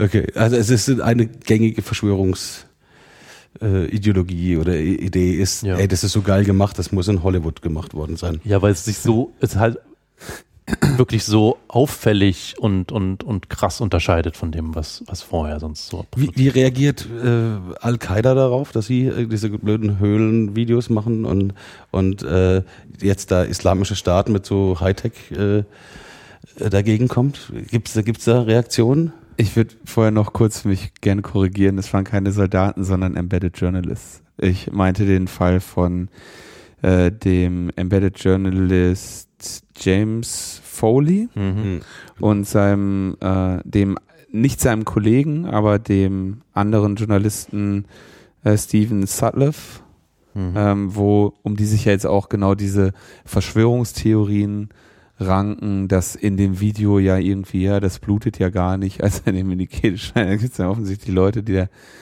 noch Verschwörungstheorien zu entwickeln. Aber nehmen wir mal kurz das für bare Münze, was die Leute in dem Video beobachtet haben. Scheint tatsächlich eventuell so gewesen zu sein, dass in diesen Videos die Tötung vielleicht tatsächlich nur gestellt wurde, die Journalisten vielleicht auch oder die Opfer auch davon ausgingen, an einer Videoproduktion teilzunehmen, aber danach fehlte von denen so tatsächlich jede Spur, also ob sie jetzt in dem Video getötet wurden oder nicht, ist dann zweitrangig, die Menschen leben nicht mehr. Es gibt Geflüchtete, quasi so Ausreißer, Deserteure oder sowas vom Islamischen Staat, die erzählt haben, dass das Mittel wäre, die Leute ruhig zu stellen in den Videos, dass man ihnen sagt, es wird nur geprobt. Interessant im Zusammenhang mit Foley und dem anderen Journalisten ist ja der dritte. Der Übersetzer, den sie haben laufen lassen. Nee, nicht den sie haben laufen lassen. Jetzt ist mir gerade sein Name entfallen. Es gibt eine Videoserie Lend Me Your Ears, John Cantley. Der ist immer noch dabei und der hat diese Anspracheserie gemacht, wo er quasi immer in auch Propaganda zurückspiegelt, also der quasi die USA und Großbritannien hauptsächlich kritisiert für die Arbeit, die sie machen und für den Krieg, den sie führen und dass sie damit aufhören und dass das alles nichts bringt. Und der auch 3 Dokus produziert hat für den Islamischen Staat über verschiedene Städte, wo er so frei durch die Städte geht und ihnen so hier und das zeigt. Und der in so einer ganz seltsamen Position ist, dass du nicht genau weißt, ist der jetzt übergelaufen oder nicht? Oder wie haben die den dafür gekriegt? Und die Anspracheserie Lend Me Your Ears ist von vornherein auf, ich glaube, 8 Videos ausgelegt. 6 hat er bis jetzt gemacht. Und die sind aber immer aktuell produziert. Die sind nicht schon fertig. Das heißt, du hast die ganze Zeit diese Cliffhanger-Geschichte, dass du nicht weißt, was verdammt passiert mit dem nach dem 8. Teil. Wenn die den 8. Teil bringen, wird der dann umgebracht am Schluss oder nicht? Also da ist eine Ebene von ziemlich martialischer Cliffhanger. Ja, genau. Auch so von dem Wissen über wie funktionieren Serien und sowas, was sich alles speist aus der westlichen und hauptsächlich amerikanischen Popkultur mit drin. was ich sehr spannend finde, in so Mitteln von Guerillakriegsführung, ne, dass du immer angewiesen bist darauf, mit den Waffen des Feindes zu kämpfen, weil du selber gar nicht die Struktur hast, eigene zu produzieren. Aber zurück zu deiner Frage. Die Al-Qaida, ja. Also die Frage war, die Al-Qaida mit ihren SD-Videos, ja. Neiden die dem IS die Technologie? Ja, die sind doch abgemeldet. Ich meine, wenn ich jetzt irgendjemand bin, der einen Dschihad will, dann würde ich doch, also da gehst du dann nicht mehr zur Al-Qaida. Das ist doch vorbei, oder? Also die Situation ist sehr komplex da unten. Also ich meine, Syrien ist als Land die Hölle, glaube ich, mit all den Fronten, die da kämpfen. Und der Islamische Staat ist ja selber auch nur eine Abspaltung von Al-Qaida. Ja. Also es war Al-Qaida im Irak, die dann irgendwie mehr und mehr sich selbstständig gemacht haben, dann angefangen haben, Videos mit diesen zu viel Gräueltaten, wie man sie nennt, zu veröffentlichen und sich dann geweigert haben, sich zurückpfeifen zu lassen. Und dann, ich glaube, die Al-Qaida-Zentrale in einem entscheidenden Fall, wo es um Unterstützung geht, die Al-Nusra gewährt hat, die in Syrien operiert haben und nicht quasi der Zelle im Irak, die sich dann zum Islamischen Staat erklärt hat. Das heißt, da gibt es natürlich sowieso Verflechtungen und deswegen auch diese Animositäten und Kämpfe zwischen denen. Aber kämpfen die tatsächlich gegeneinander? Die kämpfen tatsächlich gegeneinander, ja. Also man denkt ja immer, du hast da irgendwie so diese Terroristenzellen, deren Hauptinteresse ist es, die westliche Wertegemeinschaft anzugreifen oder so. Das ist natürlich überhaupt nicht der Fall. Also ganz lange Zeit ging es für den Islamischen Staat ja wirklich darum, diesen Staat dort zu errichten. Lokal zu kämpfen, dann geht es darum, die Gegner, die Rivalen auszuschalten oder Leute auf deine Seite zu holen, diese ganze Infrastruktur da zu bauen mit dem Geld und Geburtszertifikaten und einem Gesundheitssystem und einem Bildungssystem und sowas. Das hat überhaupt nichts mit dem Westen zu tun erstmal. Sodass es eine Zeit lang diesen Eindruck gab, Al-Qaida wären jetzt quasi die Anschläge auf den Westen machen und der Islamische Staat, das wären die lokal vor sich hinkämpfen. Die aber jetzt diese Rolle auch übernehmen. Sicher sehr zum Leidwesen von dem, was ein bisschen an Image noch bei Al-Qaida übrig ist. Was aber, wie in dem Video, was wir gerade gesehen haben, ja auch angekündigt war. Es gab aber gerade einen Anschlag auf die in Syrien operierende Islamische Staatszelle, irgendwelche Brigaden, deren Namen mir entfallen ist, wo ziemlich viele umgebracht wurden durch ein Bombenattentat, was von Al-Qaida ausgeführt wurde von der Stelle. Das heißt, die kämpfen blutig gegeneinander.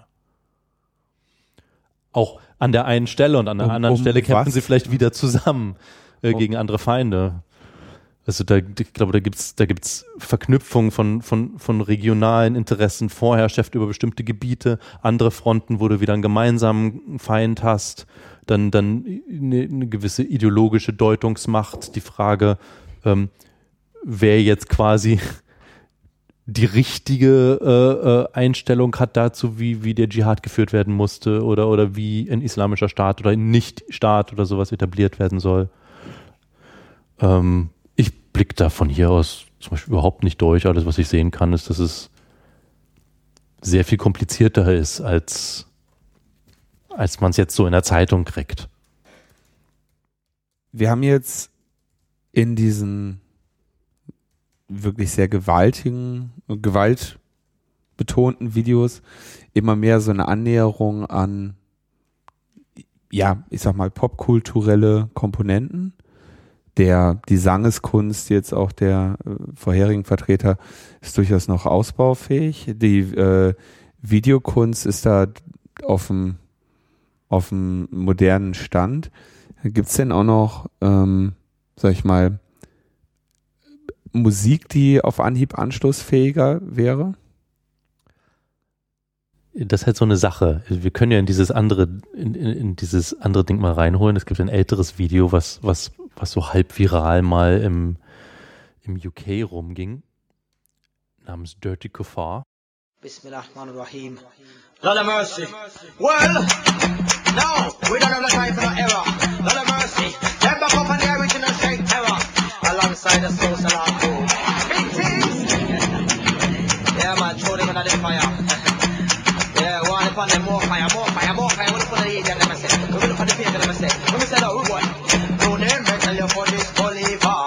But we have to call them dirty Kuffar. Them no respect the Almighty One. Don't know the hell I'm a go bun. No name, they tell you for this Bolivar. But we have to call them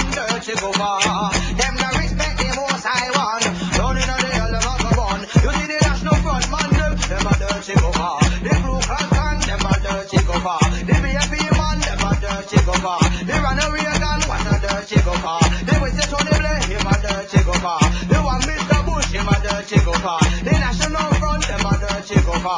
Throw them in the fire. Mister, don't ever tell you for this believer. What we have to call them dirty gopher. Them no respect the Almighty One. Don't know the hell them a go bun. Don't ever tell you for this believer. What we have to call them dirty gopher. Them no respect the Most High One. Don't know the hell them a go bun. Those who try to separate me and my salah, they do not understand what is between I and Ra. Those who disobey the Torah and suck the gospel say I'm too harsh cause I believe and I'm hostile towards those who practice not that which they preach, towards those who learn is not that which they teach. A breach of social conduct must be your objective. My views are clear, I'm fully disrespected of any who know and fall foul of the code. In total sanity and control of the mode and my senses, I'm mentless for those who resent this, bent this to their own advantage, bent this in their own favor and ruin the flavor. You know who you are. You see the National Front man, them a dirty gopher. The Ku Klux Klan, them a dirty gopher. The BFP man, them a dirty gopher. The Ronald Reagan was a dirty gopher. The West Tony Blair, him a dirty gopher. The one Mr. Bush, him a dirty gopher. The National Front, them a dirty gopher. Throw them in the fire. Mister, don't ever tell you for this believer. What we have to call them dirty gopher. Them no respect the Almighty One. Don't know the hell them a go bun. No name me tell you for this believer. But we have to call them dirty gopher. Them no respect the Most High One. Don't know the hell them a go bun. You come in here, innit? And do some rapping, mate. Dirty gopher, wherever you are. Driving your car, disobey Allah. Run around the world like the Grand Poobah. We're gonna be taking over like we took over the Shah. From Kandahar to Ramallah, we come and star. Peace to Hamas and the Hezbollah. OBL Kubi like a shining star. Like the way we destroyed them through Tower. Ha ha. Ja, ich glaube, Okay. es geht in dem Stil noch weiter. Nein. Ja, die hatten noch die alte Kamera von Al-Qaida. Ja, und so schlechte Effekte, die das aber auf Ironieebene heben, dass du gar nicht genau weißt, Ob es jetzt ernst ist es gemeint Satire? oder ist es Genau, eine Parodie? ja. Hätte auch eine BBC-Abendparodie sein können. Ja. Und sowas können aber nicht jetzt die Leute vom Islamischen Staat nicht machen, weil sie keine Instrumente benutzen dürfen. Das Einzige, was erlaubt ist, ist Vokalgesang. Deswegen müssen sie sich bemühen, dass du irgendwie diese Stimme hast, die singt, und darunter ist es dann immer so ein bisschen oder so Halleffekte runtergemischt, damit es ein bisschen voller klingt, und ein Kompressor drauf und alles sowas, aber du kannst kein Beat runterlegen. Das geht nicht, das ist Haram. Die dürfen keine Musik machen. Ja, Ja, dann wird das nichts. Könnte sein, dass das die finale Hürde sein wird, aber vielleicht klärt sich das dann, da muss ja nur ein paar Gelehrte kommen, die sagen, es ist doch okay, und dann geht's wieder. Ne? Oder die aber gehen jetzt halt alle echt derbe mit Beatbox ab oder so. Geht davon auch nicht, ist halt schon wahrscheinlich dann an der Grenze. keine Ahnung, ob es darüber schon Rechtsgutachten gibt, ob Beatbox erlaubt ist oder nicht. Wäre eine interessante Frage. Wenn, dann habt das von uns. Und Aber das heißt, es gibt natürlich diesen Wettlauf darüber, erstmal, wer ist der Reinste, wer ist der Rechtgläubigste, wer befolgt die Schriften am genauesten. Das geht ja bis zur Absurdität, und wäre ein so ein Beispiel dafür. Was gibt's denn außer Musik? Es gibt also Musik oder nur vokale Musik, Videos. Jetzt haben wir hier noch eine Menge Schriften rumliegen. Ist das ein wichtiges Mittel oder? also wenn ich diese Schriften sehe, ich muss noch ganz kurz einhaken, ne? Die liegen hier schon den ganzen Tag, die ganze Zeit. Ich gucke mir die an und die sind, also sagen wir mal, teilweise haben die Cover, jetzt hier dieses Dabik, erste Ausgabe, ne? Das, wenn das jetzt hier so läge, hätte man jetzt auf Anhieb nicht den Eindruck, dass das Propaganda des islamischen Staats ist. Ne? Das könnte ein Cover sein von einer Geo, National Geographic. Genau, so ein Histo-Magazin. Und ist auch innen drin dann ähnlich. Innen drin fällt dann schon. Ja, und dann hast du sie dann mit irgendwelchen. Das ist die Bemühung, tatsächlich ein Magazin zu machen. Ja. Also was auch beim Friseur jetzt ausliegen könnte oder sowas und auch ganz ähnlich designt ist. Gleichzeitig, und die andere, also die haben immer ein ansprechend oder in der Regel ganz gut gestaltetes Coverblatt. Viele haben, da ist aber dahinter dann eher so eine relativ simples Word-Dokument, ne? Textwüste. Eine Textwüste. Nicht immer. Also hier auch wieder. Aber das ist ja genau, Bildern, das ist die Islamic State News, die du da hast. Das ist schon späteres. Also das ist dann quasi die Bildvariante, ne? Da verzichtet man auf die textlichen Inhalt, sondern unterhält das Publikum mit Bildern.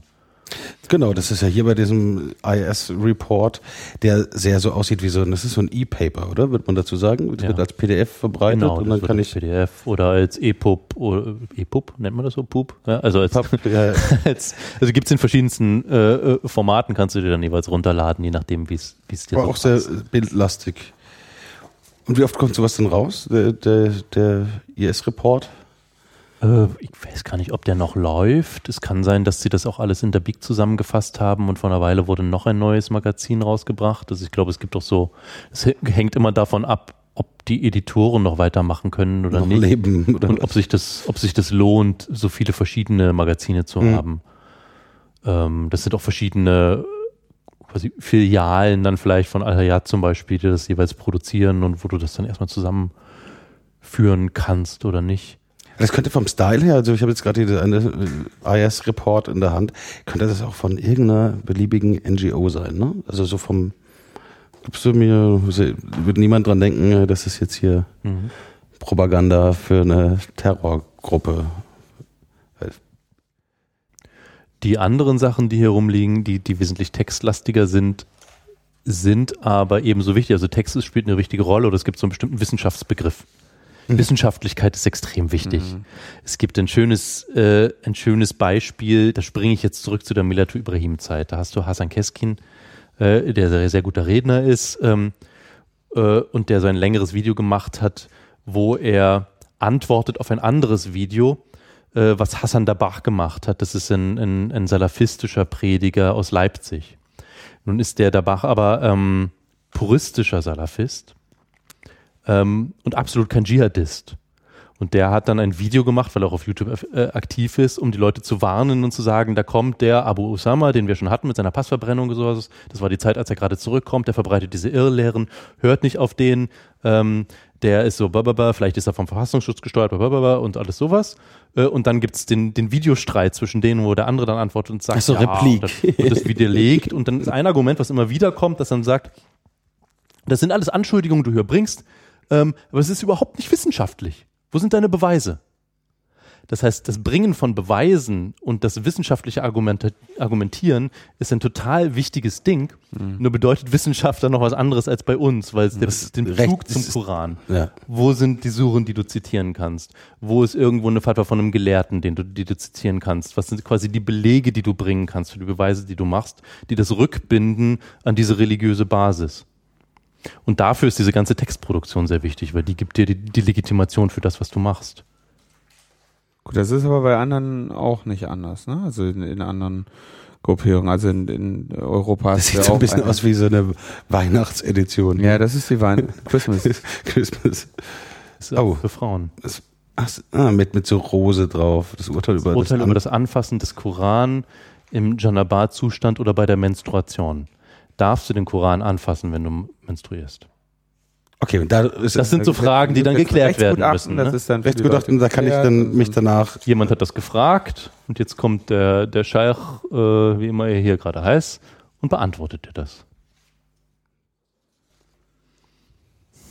Also und dann zwischendrin hast du auf einmal irgendwie wieder Überschriften so zusammengetrieben zum Schlachten, die Kämpfer des IS schlachten 1700 Leute. Das wiederum daran, also diese Sachen zu verbinden, finde ich doch irgendwie, da komme ich so an die Grenzen dessen, dass ich das nachvollziehen kann. Ja, also ich sage, okay, diese Videos, ne, das hast du sehr gut erklärt oder guten Einblick gegeben, warum und wie die wirken und auf wen die wirken. Und dann hier diese Texte, ja, okay, kann ich auch verstehen. Aber dann wirklich diese Mischung immer mit wir morden hier. Ja, ich hätte eigentlich eher darin erwartet und ich glaube, das war auch ein bisschen, das hat Al-Qaida auch noch mehr betont, zu sagen, schaut euch mal an, was der Feind macht. Ja? Also zu sagen, hier sind die Soldaten des Feindes, die unsere Frauen und Kinder töten. Ja? Aber hier sehen wir, hier sind unsere Soldaten, wie sie den Gegner in großen Mengen zusammentreiben und schlachten. Der Islamische Staat gibt den Landwirten Sicherheit. Ja, genau, aber genau, das erwarte ich ja in so einem Heft. Das Landwirte Sicherheit und Krankenkasse. Das ist Kriegspropaganda, das machst du bei jedem Krieg, den du führst. Du erzählst von den Erfolgen, die deine Truppen haben. Aber doch nicht in so einer martialischen Sprache. Ich weiß nicht, vielleicht also ich möchte mal sehen, dass irgendwie die Obama hingeht und sagt, wir haben gerade mal wieder so und so viel 1000 Leute zusammengetrieben und geschlachtet. Das ist aber, glaube ich, ein spezifisches Problem, wenn man will, vielleicht ist es auch kein Problem, aber eine Eigenschaft der westlichen Demokratien, dass man den Tod und die Zerstörung, die man verursacht, verheimlicht vor der eigenen Bevölkerung. Und dass du auf sowas wie bei Obama zum Beispiel extrem in die Drohnenprogramme investierst, weil die einen saubereren Eindruck machen. Das heißt ja nicht, dass du nicht trotzdem im Krieg ständig Leute umbringen würdest. Du redest einfach nur nicht drüber. Und das ist der Unterschied. Die reden extrem offensiv darüber und zeigen, ja hier, und wir schneiden sie auch noch durch oder sowas. Wir verheimlichen das nicht und wir machen das zu unserer Stärke. Dass man den Feind umbringt, ist ja in beiden Fällen das Gleiche. Und es lässt sich auch in beiden Fällen wunderbar miteinander verbinden. Und dann kommen wir wieder zu dem unterschiedlichen Rekrutierungsversprechen. Ne? Mach was zählt, beide sagen, mach was zählt, aber der IS sagt ja, genau, so, da stehst du nachher knietief im Blut und das ist auch gut so. Und am Ende gehst du drauf und das ist noch besser. Und die westlichen Armeen geben dir eher so ein sauberes Versprechen, ne? Dass du nicht in die Nähe der Leichen kommst. Genau, das macht dann irgendeine Drohne oder per Scharfschütze wird es hier erledigt oder so. Also dieses Versprechen eines sauberen Krieges und du bist in deinem hochgerüsteten Superanzug mit 1000 Technik drumrum oder sowas, wo dir nicht so sehr was passieren kann. Und damit kommst du mit dem Krieg nicht mehr unmittelbar in Kontakt. Mittelbar wahrscheinlich trotzdem. Also was jetzt in diesem Propagandavideo, was wir am Anfang hatten, da gesagt wird von den ganzen Selbstmordraten oder sowas, das ist ja nicht falsch. Vielleicht verlagert sich die Grausamkeit nur woanders hin. Naja, ich will nicht wissen, wie viele von deren Soldaten sich jeden Tag umbringen. Wahrscheinlich bringen die nur ein paar mehr Leute noch mit, um die Nettoergebnis irgendwie. Zynisch gesagt hat dein Selbstmord dann mehr Sinn. Ne? Also du bringst dich nicht wegen des Traumas um von dem Krieg und der fehlenden Betreuung danach oder sowas, sondern du bringst dich gleich als Teil des Krieges um. Irgendwie müssen die Selbstmorde der Kriegsheimkehrer oder sowas ja auch Teil eines Verlustkalküls sein. Oder zumindest werden sie in Kauf genommen oder sind ein Teil der Art und Weise, wie man diesen Krieg führt. Aber auch einer der Teile, die man verheimlichen muss, über die man nicht redet, weil man eigentlich in dem sauberstmöglichen Krieg gar keine Opfer produziert. Da stirbt gar niemand dabei und trotzdem gewinnt man. Und das ist natürlich eine Lüge. Wenn wir uns jetzt hier die Sachen anschauen, taucht immer wieder dieses Al-Hayat Media Center auf. Ist das so die Nachrichtenzentrale, die Nachrichtenagentur oder? Ja. Also es ist hier auf den Schriften, das war aber auch in den Videos auch, ne? Das ist so die. Ja. Sind das hier unten Al-Hayat, Al-Furqan? Das sind die beiden, die den Großteil veröffentlichen.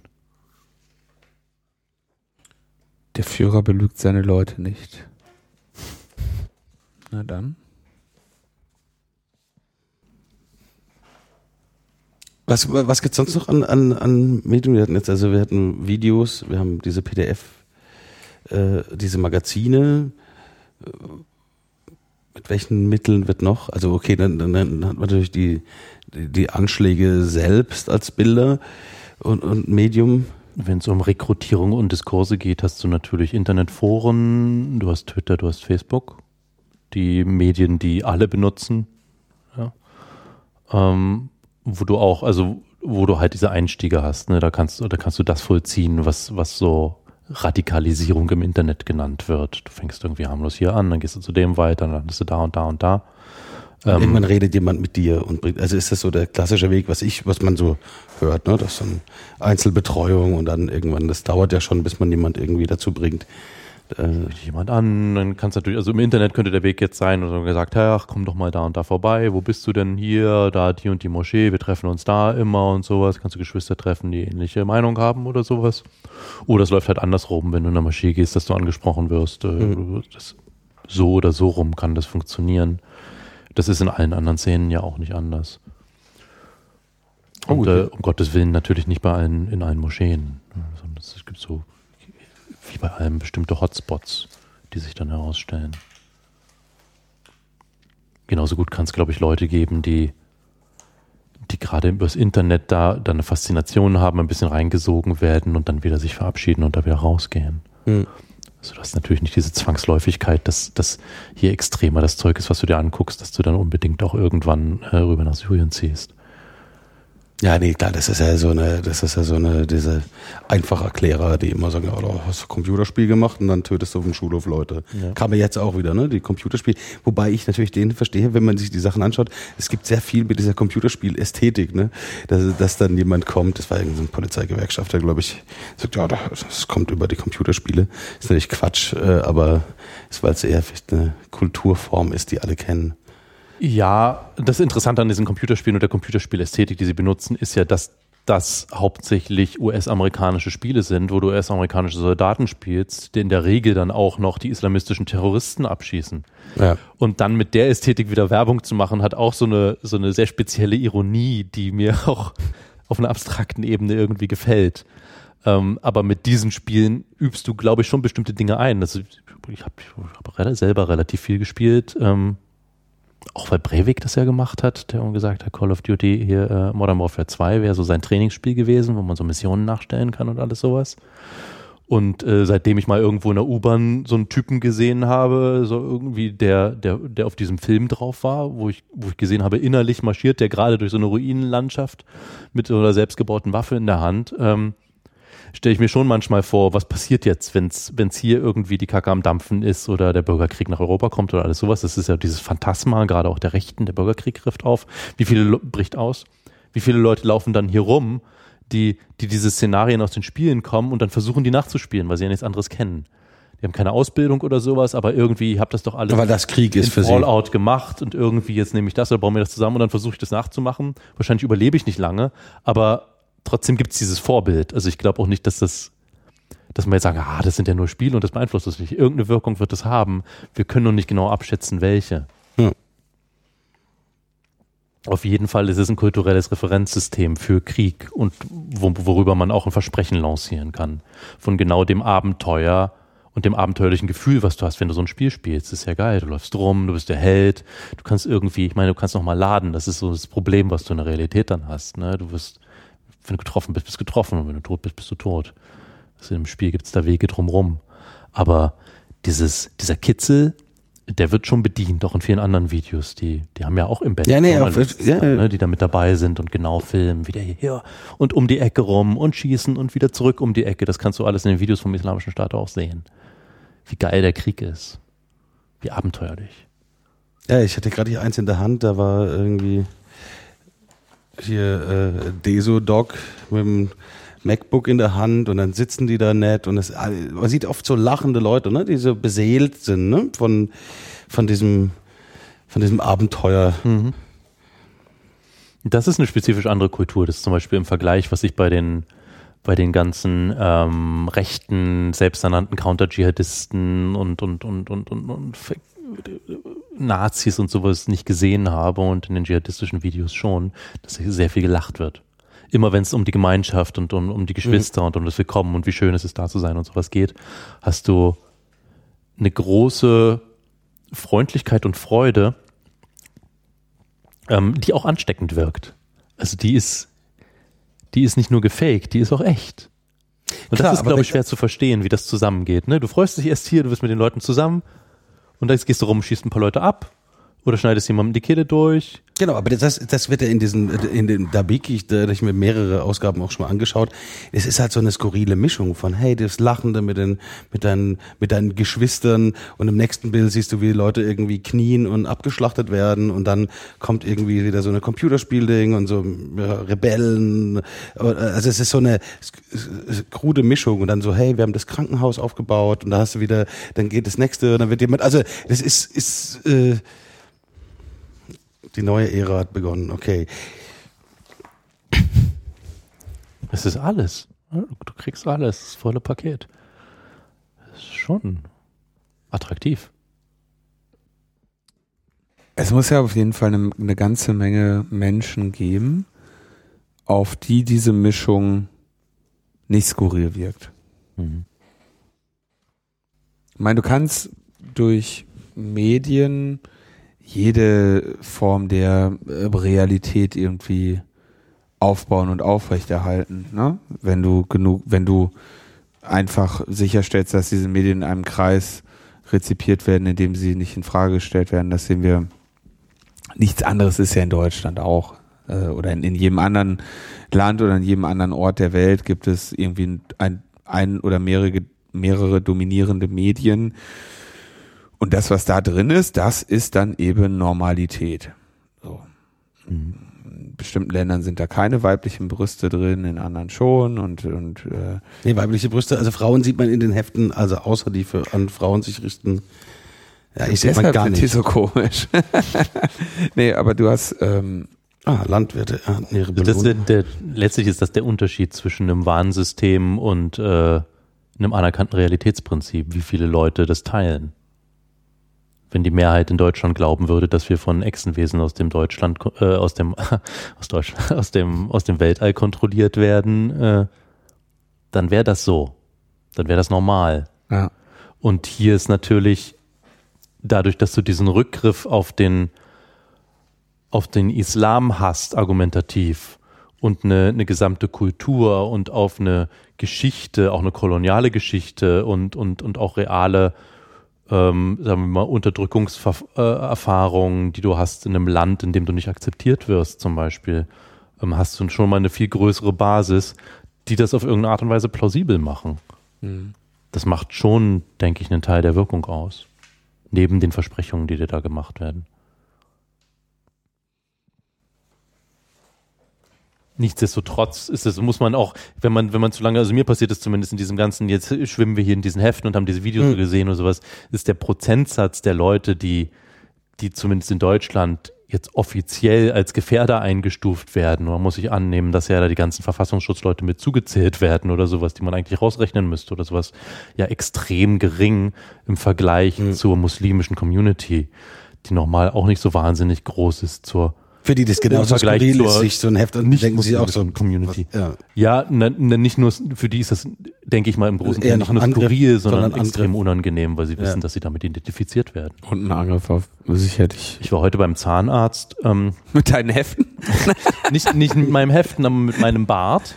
Ich habe diesen Bart, der seit einem guten Jahr jetzt wächst. Und in der Pause zwischendurch hat die quasi die Gehilfin des Doktors, die dann meinen Zahnstein entfernt hat, vorher nochmal gesagt, sie muss mir aber sagen, wie toll sie meinen Bart findet.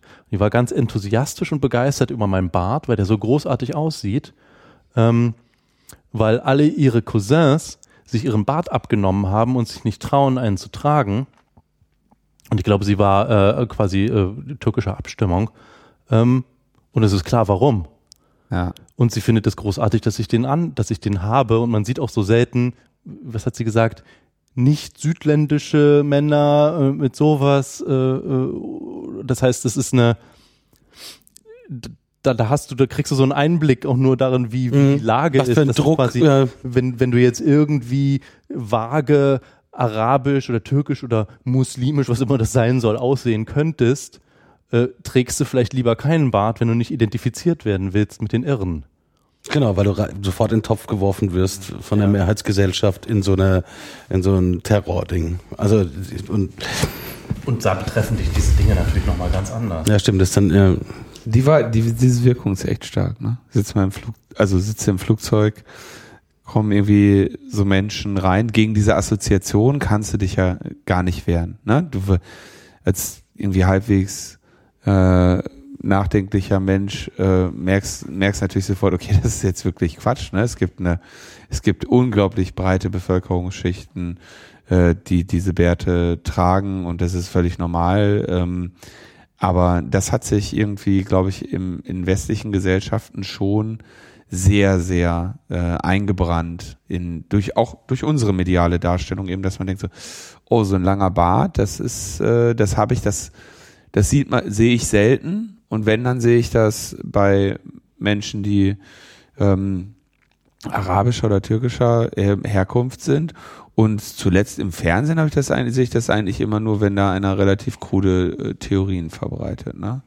Schon übel, aber dass Menschen, die eigentlich so ein Bart tragen möchten, das heute nicht mehr oder das heute lieber mal nicht mehr tun. Ja, und das ist natürlich nochmal eine andere Nummer. Du kommst natürlich aus so einer, wenn du jetzt aus so einer, dich betritt, du bist ja nicht in der Rolle, in der du da dazu gezählt wirst. Ne? Du siehst es, hast deine komische Assoziation, weil das einfach sich durch irgendwie in einem verknüpft. Aber schlimmer ist halt, wenn du denkst, ich bin gläubige Muslimin und kann jetzt nicht in der U-Bahn im Koran lesen, wenn ich das wollte, ne? Also, weil die Leute dann bist du sofort, obwohl du einfach nur da liest, bist du halt kriegst du den ganzen Kram mit aufgeschultert. Das ist ein Ergebnis westlicher Propaganda. Und lustigerweise, damit haben wir jetzt den Bogen zum Anfang zurück auch, genau der Punkt, der mich über den Breivik in dieses Material reingebracht hat und letztlich auch zu dem Bart, den ich gerade trage, weil das Bild war, was bei mir aufgerufen wurde, als die ersten News kamen. Da zieht irgendjemand in Norwegen über eine Insel und knallt lauter Leute ab, und vorher gab es eine Bombenexplosion. Und das Bild, was aufpoppte bei mir, war genau das von bärtigen Männern, die irgendwelche Gewehre schwingen oder Messer in der Hand haben oder sowas. Also dieses Klischeebild des Terroristen, wo seit Beginn dieses Jahrtausends, das war vorbereitet, aber schon früher, es gelungen ist, Terrorismus mit diesem Bild zu identifizieren. Das ist das Erste, woran du denkst. Ja. Und dann kamen die Neuigkeiten, wer das wirklich ist. Und ich habe gemerkt, verdammt, das ist so ein glatt rasierter, europäischer junger Mann in meinem Alter, genau meinen Jahrgang. Und dann die weiteren Neuigkeiten und so Einzelgänger und hier und da und alles, was ich dachte, verdammt, der ist genau wie ich. Der entspricht gar nicht diesem Bild des anderen, das wir mit dem Terrorismus identifizieren, sondern es ist genau das eigene. Und das ist der Punkt, der angefangen hat, mich zu interessieren und dann rauszufinden, wo findest du dieses eigene überall mal auf? Wie findest du es auch in diesen Sachen auf? Was kann ich lernen über mich und über meinen Umgang mit diesen Bedrohungen, mit der Angst und mit dieser beschissenen Weltlage, die sich so beschleunigt über die letzten Jahre hinweg. Was würdest du denn sagen, hast du gelernt? Du hast dich sehr intensiv damit auseinandergesetzt. Vielleicht auch für dich. Ja, also es muss jetzt die Lernerfolgskontrolle. Nee, nein. Was ist die Erkenntnis, die du aus das kann ja auch was ganz anderes sein, ja? Also sicherlich hast du dir viel Wissen darüber angeeignet. Vieles davon hast du jetzt auch mit uns geteilt. Aber was hat dir... Je länger ich mich mit was beschäftige, desto komplizierter wird es. Und desto mehr habe ich das Gefühl, dass ich sehr wenig weiß. Und das finde ich tatsächlich sehr wichtig. Also auch zu merken, dass es braucht eine Dauer von Beschäftigung mit etwas, um ein Gefühl dafür zu kriegen, wie kompliziert der ganze Scheiß eigentlich ist. Und wie schwer es auch für mich ist, zu sagen, das ist meine Position, das ist das Gute, das ist das Richtige, ja, das sollten wir machen. Und allen Leuten, die das tun, potenziell eher zu misstrauen. Da ist jetzt ja viel zu tun. Das widerspricht eklatant natürlich genau der Rolle, in der ich jetzt hier als Experte bin, weil ich eigentlich dazu aufgerufen bin, jetzt zu sagen, so ist es, so ist es, so ist es, und irgendwie den Sack zuzumachen mit einer These oder mit einer Aussage oder irgendwie mit einem konsumierbar gebündelten Stückchen Wissen. Ja, und genau das, glaube ich, Das sollten wir eigentlich nicht so tun. Und ich glaube, damit zurück ins Internet. Wir lieben Abu Usamat al-Gharib und beten, dass Allah ihm hilft und vergibt. Wisse, dass Härte Erleichterung mitzieht. Bleib standhaft, mein Bruder, Nasrul Qarib. Bleib standhaft, mein Bruder, Nasrul Qarib. Leid, Qual und Schmerz, dies bedingt unser Dien. Dies ist der Weg von Millatu Ibrahim. Allah erschuf Tod und Leben, um zu sehen, wer von uns wird die besten Taten begehen. Wer von uns wird die besten Taten begehen? Als merkwürdig beschimpften ihn Prediger, merkwürdig nannte man auch Rasulullah. Du bist wirklich merkwürdig, Tabarakallah. Und merkwürdig sind wahrlich die Rurabä, und merkwürdig sind wahrlich die Rurabä. Wir wollen ihn nicht loben mit diesem Naschid, nur klar machen, wir standen und stehen hinter ihm. Al-Wala wal-Bara, dies muss man praktizieren, nicht bloß in der Theorie lernen und studieren. Mit schönem Benehmen haben wir ihn erlebt. Allah ist sein Abrechner, wa nahsabahu kadhalik. In Deutschland gibt es für Haq ein Synonym, Al-Muwahid Abu Usamat al-Gharib. Ja Allah, hilf, beschütze und liebe ihn.